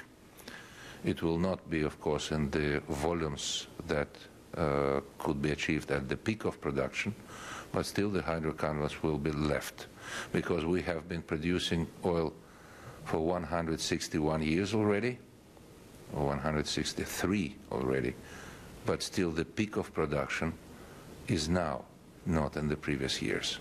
So we keep going. Do you think we've reached peak oil now? Not yet. But close. If we combine the liquid and gas hydrocarbons, the peak is still in front of us, ahead. But for crude? The peak is expected to be this year or next year. That means your business, the oil part of your business, it's all downhill from here, isn't it? I wouldn't say downhill, because we can produce more gas. There are some other fields that can produce more oil. And downhill is a very subjective word. Elshad Nasirov, thanks very much for your time. My pleasure, Mike. Thank you. The end of humanity's hydrocarbon age within a century, and global peak oil this year or next, the point where production begins a terminal decline. They're striking statements from a man in his position. Still, he expects the gas reserves to last much longer, and maybe this strange flame here, these burning rocks on this surreal hillside, maybe they will continue, and maybe Yanar Dag won't soon go the way of the natural flames at the fire temple of Baku, the Ateş Jar it's called, worshipped by Zoroastrians for centuries. After heavy exploitation of the nearby gas fields, the flame went out in 1969, and today the fire is fed by a pipeline from the main city supply. The sun has gone down now, and the mountain is dark, except of course for the furious orange flames of Yanar Dag. Thank you for your time. I do hope you'll join us here on One Planet next week. From the Fire Mountain of Azerbaijan, goodbye. BBC. We live on the same planet, but our experiences can be worlds apart. The gender divide is one of the great extremes still separating one nation from another. To mark International Women's Day, the BBC asks which are the best and worst places in the world to be a woman. Extreme World continues on the 8th of March from the BBC. Every Wednesday, Heart and Soul explores the role of faith, spirituality and religion in our everyday lives. And if you miss an episode, you can download it as a weekly podcast at bbcworldservice.com. This is the BBC in Shanghai, Bangalore, New York. Wherever you are, you're with the BBC.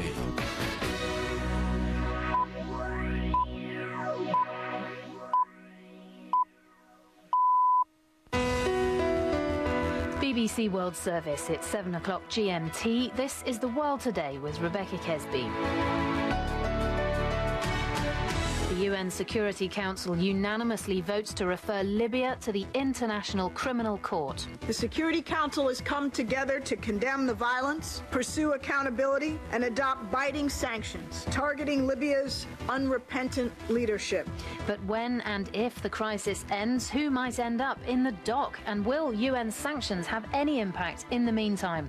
Also today, New Zealand tries to recover from the earthquake. I'm noticing in more recent days a revival of courage, nobleness, mutual support, spontaneous acts of kindness. It's as if the city is trying to recover its spirit. And we'll hear from rural Afghanistan on how widowed women struggle to cope in a patriarchal society without a male relative. First, the news. BBC News, this is Mike Cooper. The UN Security Council has approved the immediate referral of Libya to the International Criminal Court over alleged abuses during the current violence. In a unanimous vote, the Council also agreed a package of sanctions against the Libyan leader Muammar Gaddafi and members of his family and close associates, including international travel bans and the freezing of assets of Colonel Gaddafi's family members. It also imposed a complete arms embargo on Libya. The US ambassador to the UN, Susan Rice, said the international community had spoken with one voice. This is a clear warning to the Libyan government that it must stop the killing. Those who slaughter civilians will be held personally accountable. The international community will not tolerate violence of any sort against the Libyan people by their government or security forces. The growing number of refugees and displaced persons from Libya is causing international concern. The UN Secretary-General told the Security Council that 22,000 people are reported to have fled to Tunisia and 15,000 to Egypt. Our correspondent Jim Muir is on the Libya-Tunisia border. They're stuck here on the border. They have not the resources to move on, and there are hundreds and hundreds of them. We're talking now about probably an accumulation of at least 15,000. Moving that number of people from a remote border to airports or ports where they can be got out is going to take certainly days, if not weeks. And in the meantime, it's bitterly cold at nights here, many of them having to just sit outside in the cold with huddling in blankets and so on. And obviously the sanitary facilities are zero, so it is an appalling situation. The formation of a transitional government for Libya is reported to be underway in the rebel-controlled eastern town of Benghazi. The former Justice Minister Mustafa Abdel Jalil, quoted by a privately owned Libyan newspaper, said that the body would prepare for elections in 3 months' time. The Chinese Prime Minister Wen Jiabao has said he's determined to enhance people's living standards and maintain social stability by controlling inflation and reducing the economic growth target to 7% to prevent the economy from overheating. Answering questions posed by Chinese internet users in what's become an annual online chat, Mr Wen said the measures aimed to ensure that growth was sustainable. Martin Patience reports. Ahead of the country's annual parliamentary session, Premier Wen was sending a strong signal. He wants China to see more sustainable growth amidst concerns that the economy could overheat here. The leadership wants to do this by encouraging more domestic consumption. It's spending billions of dollars in education and scientific research to achieve this goal. That, it believes, will make China less dependent on exports, which up until now have fueled the country's remarkable growth. World News from the BBC. In the general election in Ireland, the governing party, Fianna Fáil, has suffered its heaviest defeat in decades. The votes are still being counted, but the main opposition party, Fine Gael, has made significant gains across the country, though it's short of an outright majority. It's now expected to form a coalition government with the centre-left Labour Party. Tom Curran, the General Secretary of Fine Gael, says the governing party had been punished by the electorate for their mistakes in handling the Irish economy. They didn't just lose the election, they imploded. It was more than lose. I mean, they just fell from a 40-storey building and hit the ground. So they have a lot of work to do. But I mean, we're proud that the Irish people have given us the job now of rebuilding this country. We did it when we founded the state, and we will do it again. Church services have been held across New Zealand to honour the victims of last Tuesday's earthquake that devastated the centre of the city of Christchurch. 147 people are known to have died, and around 50 more remain missing. Tens of thousands of Labour Union supporters in the United States have taken part in rallies across the country. They were protesting against proposals by many state governments to strip public employees of their collective bargaining rights. The protests began 2 weeks ago in the northern state of Wisconsin. Democratic senators there have left the state to prevent a vote taking place on proposed legislation that would restrict union rights and activities. Police in Mexico say the naked bodies of 4 dead men with their heads severed have been dumped in a square in the city of Nuevo Laredo, close to the border with the United States. Gunmen laid the bodies out on a sheet in full view of horrified pedestrians, together with a handwritten message from the Gulf Drugs cartel to a rival gang. Beheadings have become a frequent feature of the violent struggle between Mexican drugs gangs fighting for control of smuggling routes into the US. BBC News.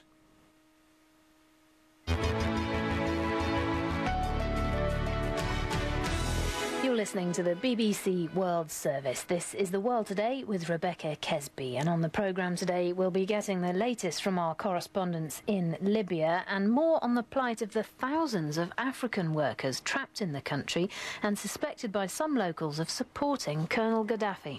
We have many Africans in Libya who have not got any means to leave because they are afraid of their lives. It did a very big mistake by using the West, the Sub-Sahara black to fight its own people. Because of that, now they see every black as one. And on a very different subject, the Tea Party movement gathers in Arizona, and some activists there are keen to defend themselves against criticism.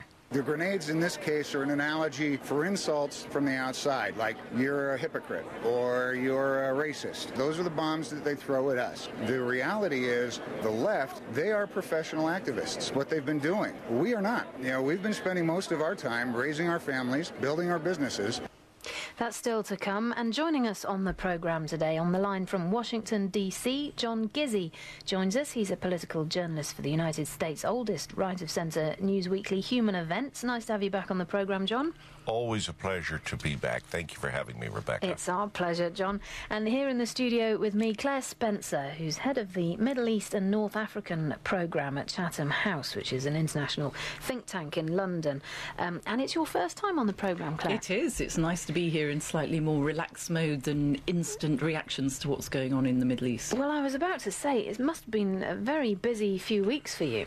Yeah, it's been hectic because I kicked off covering what was going on in Tunisia and then, of course, it's segued into Egypt, and now we're dealing with Libya, and I don't think the story ends there. And, of course, there have been protests further afield in Bahrain, Yemen, a bit in Morocco, and we are really required to cover all of it and have something to say. And you haven't really had a break, have you? Because I think even on holiday you were being pressed. Well, I had a pre-planned trip skiing, and even there, yes, I got lost down the ski slopes, and this was in the middle of the Egyptian protests. It was the week before Mubarak went, but it was when things were hotting up. I felt somewhat guilty to be going, but I went, and I got lost from my companions and stopped on the slopes expecting a call to tell me where they were, and to only find it was the BBC saying, would I care to appear in the studio? And I said, well, yes, if you helicopter me off the mountain, I'd be delighted. I probably didn't happen. No. Okay, and John Gizzi, I know I'm not going to say how many years you've been reporting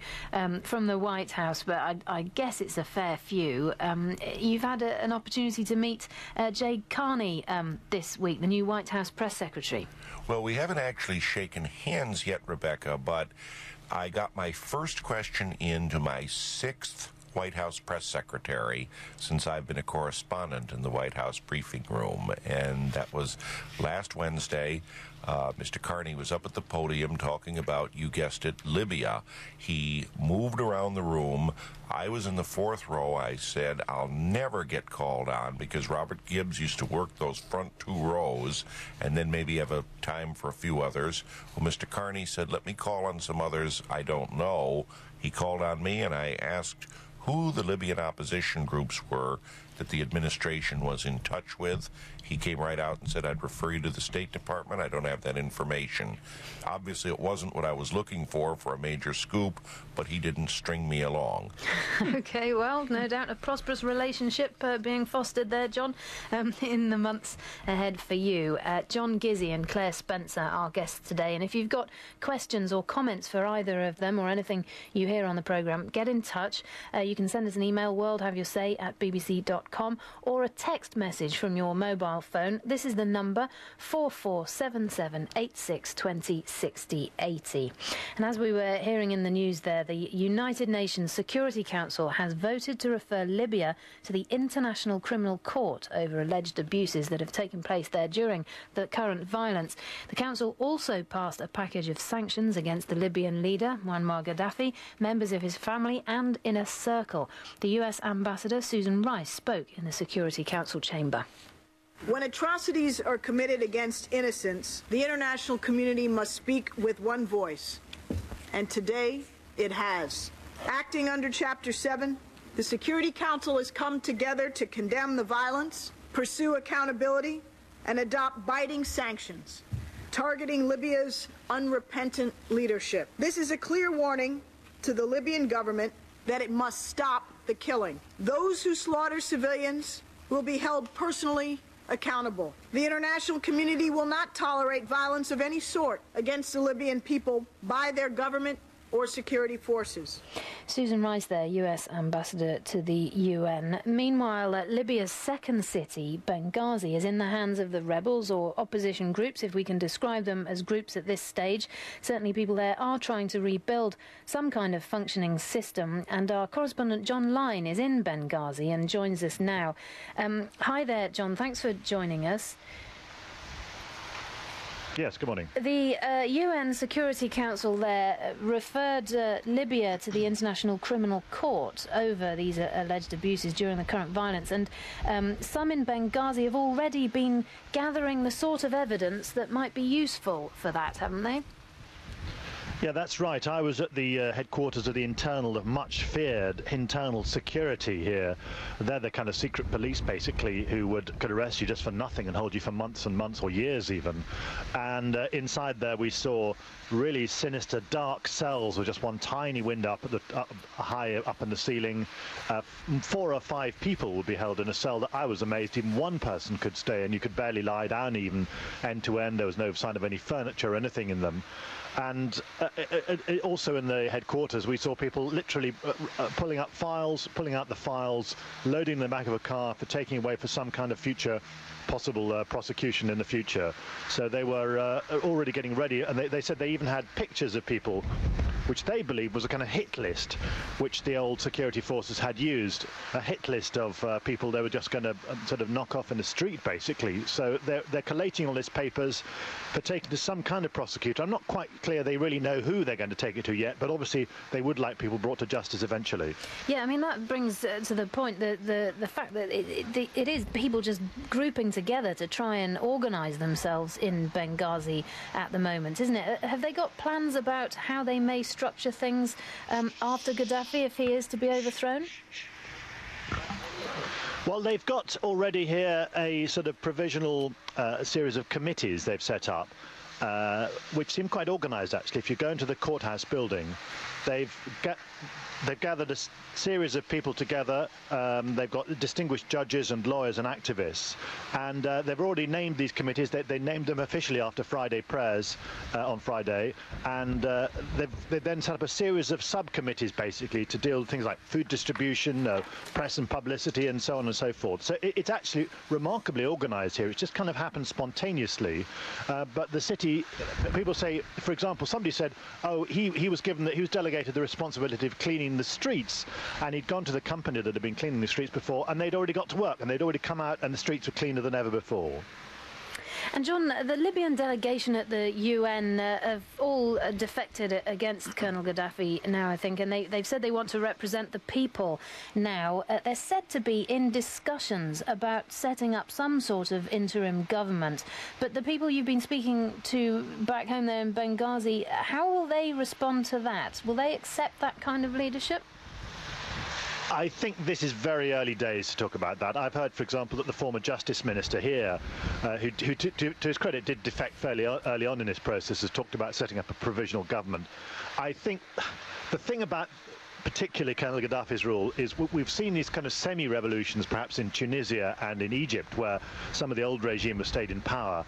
But here it's very difficult to see that happening, because Colonel Gaddafi's rule, first of all, was the rule of one person, and really almost anybody associated with him is going to be discredited very, very quickly. So I suspect there's going to be much more of a clean sweep here, but it is very early days, and I think possibly the opposition might accept some people who conducted themselves fairly well during the revolution as at least playing a role in the transition, but it's too early really to say on that. John, it sounds fairly blustery where you are in Benghazi. Is that rain we can hear, or...? The weather here has been worse than London, unbelievably. There's driving rain this morning and blustery gales, which have been quite a problem for those being evacuated. As you may have heard, that, for example, the British nationals who were taken out in HMS Cumberland took 36 hours to get the relatively short journey from here to Malta. So it's very, very stormy weather here, yeah. Stormy times. Claire Spencer is with us, John. She's head of the Middle East and North Africa programme at Chatham House. Yes, good morning. I was just wondering, this is obviously these committee systems and the beginnings of a local government in Benghazi have sort of somewhat arisen organically, but I'm just wondering how representative these different structures are of the different elements of the opposition movement. I mean, where's the military units in this, for example? Is there a sense that this is controlled by the civilian protesters, or is there a military security element? And indeed, where's the intelligence services gone? Oh, the intelligence services have disappeared. Yep. They're playing no part in it. Anybody who's maintaining any kind of loyalty to Colonel Gaddafi, whether they are here or not, people don't quite know. They're a little bit nervous, but they've vanished. The military is a bit more murky. Basically, some key military units here, including a commando unit and also the Air Force Base, defected last weekend in the midst of the protests. Yep. I went to the Air Force Base yesterday. They're still here. The commando unit are still formed. They helped to storm the main base here, which, gave the key victory to the protesters here. And they're still a formed unit on the edge of the town, apparently just sitting there, really.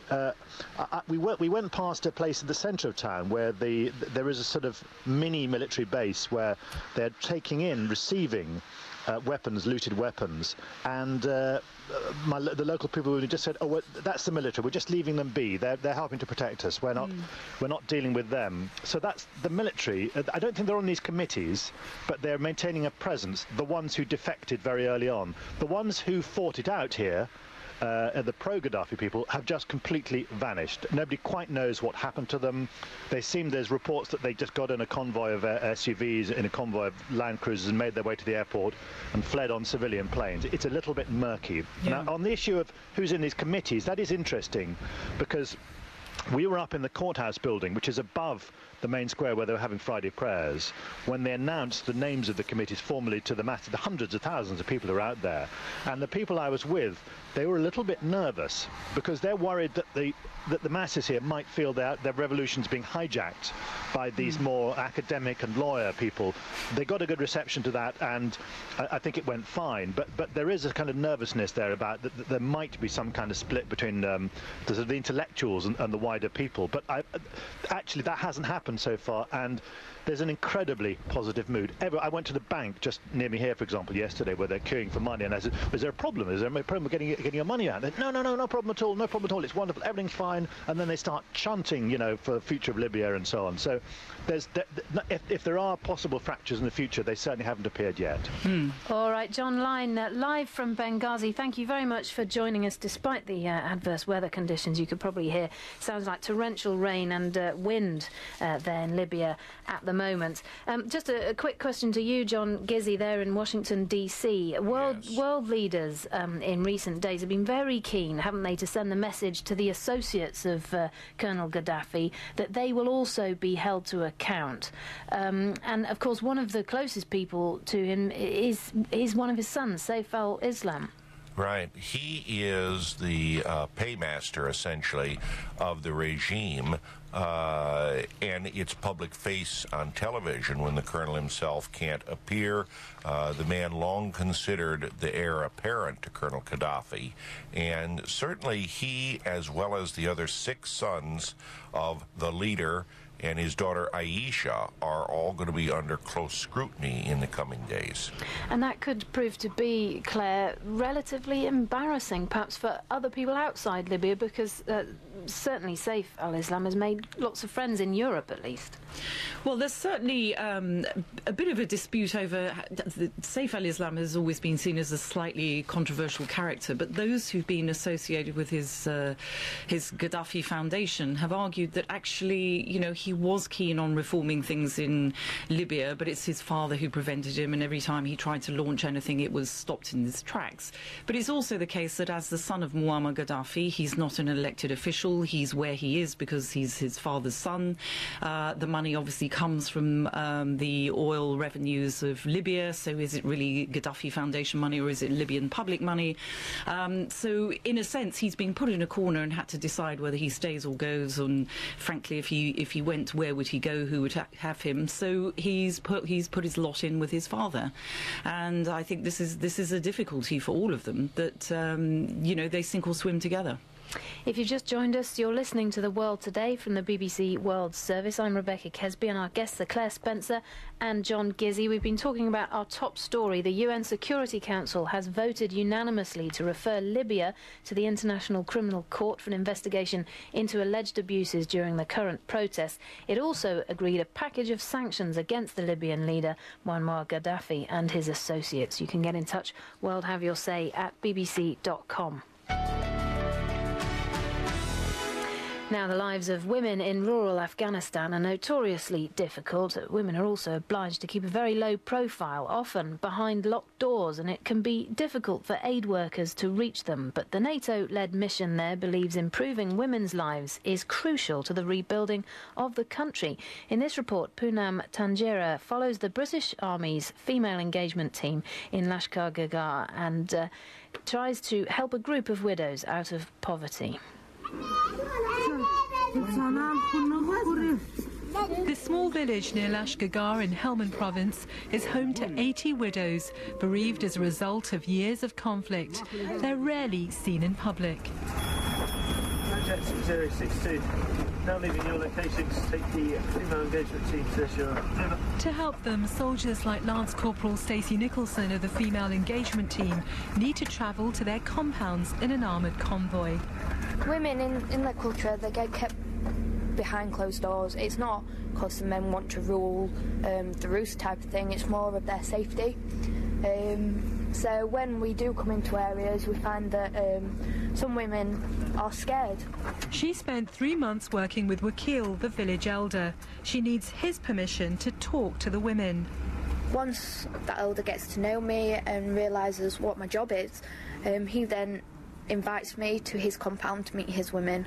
Once he's comfortable with me speaking to them, he then takes me to another compound, maybe his friends or his brothers, and I speak to them women. And eventually it'll go on to female shorers with a purpose, reference health initiatives or childcare, education, different things like that. So it just gradually expands from the elders compound to villagers compound to one big shorer. Akil, I have many good things for you.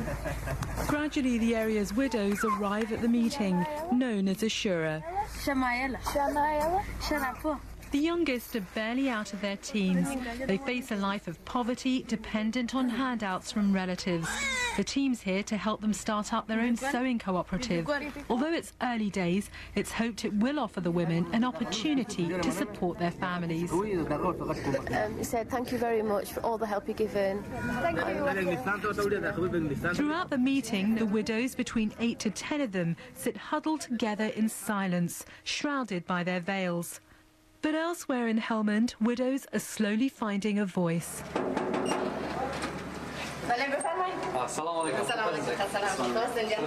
At the police headquarters in Lashkargah, a group of women are training to be officers. Saragama's husband was a policeman killed on duty 3 years ago. She was left to support 2 children. The widows right now are facing with this so difficult and hard problems right now. For example, when she became widow, she was working in the guardhouse as a servant, and she's paying for her about $2. Under the Afghani became $2 and per day. And then the guard told her, just come join the police and you can sort out your all problems. Saragama has since remarried, but others are not so fortunate. The country has the highest proportionate number of widows in the world, and many continue to live in poverty. Poonam Taneja there, reporting from Lashkargah. And Claire Spencer, you know Afghanistan quite well, used to work there for Christian Aid. Well, I was on a visit. I was head of policy for the Middle East and Central Asia, and so went over to Herat, which is where the majority of Christian Aid programmes were in Afghanistan. And I think, like so many people who go to Afghanistan, you just find the tenacity of local people in difficult situations really inspiring. I was there coincidentally when there was a tank battle going on, and the Afghans were just incredibly calm, very helpful. They gave me sat phones and everything else. And there was this sense that the only way this society is going to move on is with educating women. And there was a very inspiring woman doctor, I seem to remember, in one of the clinics. She was there with her husband, originally from Kabul, extremely well educated, but in the middle of nowhere, running this little clinic. And so, you know, one feels sorry that there isn't more infrastructural support for these kind of developments, because when you get very insightful, educated women, it makes a huge difference.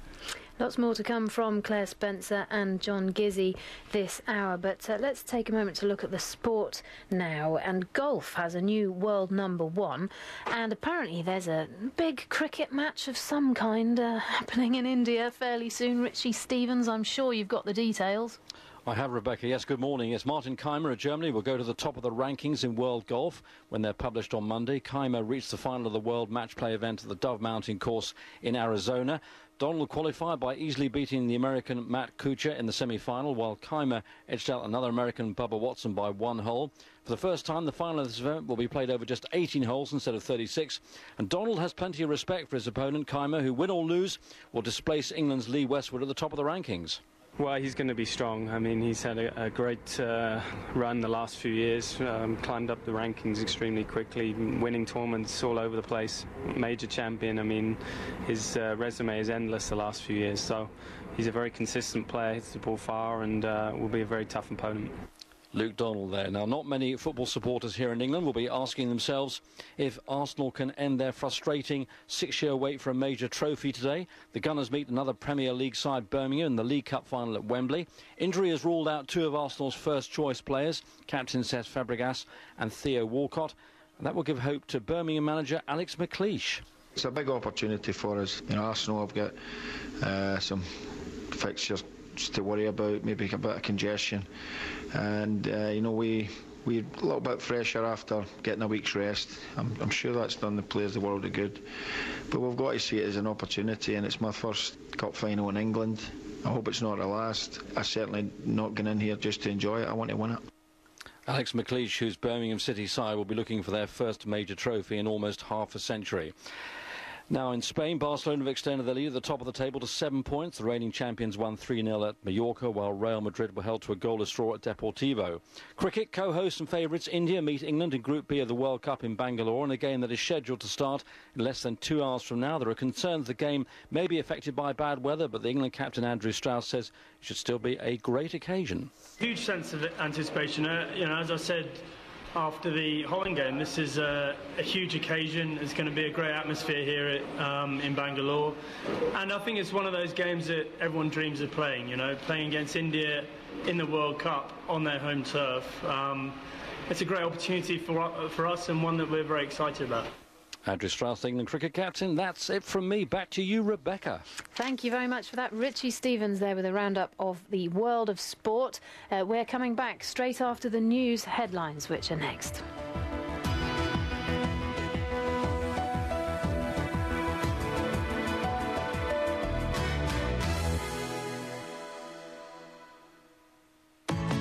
BBC.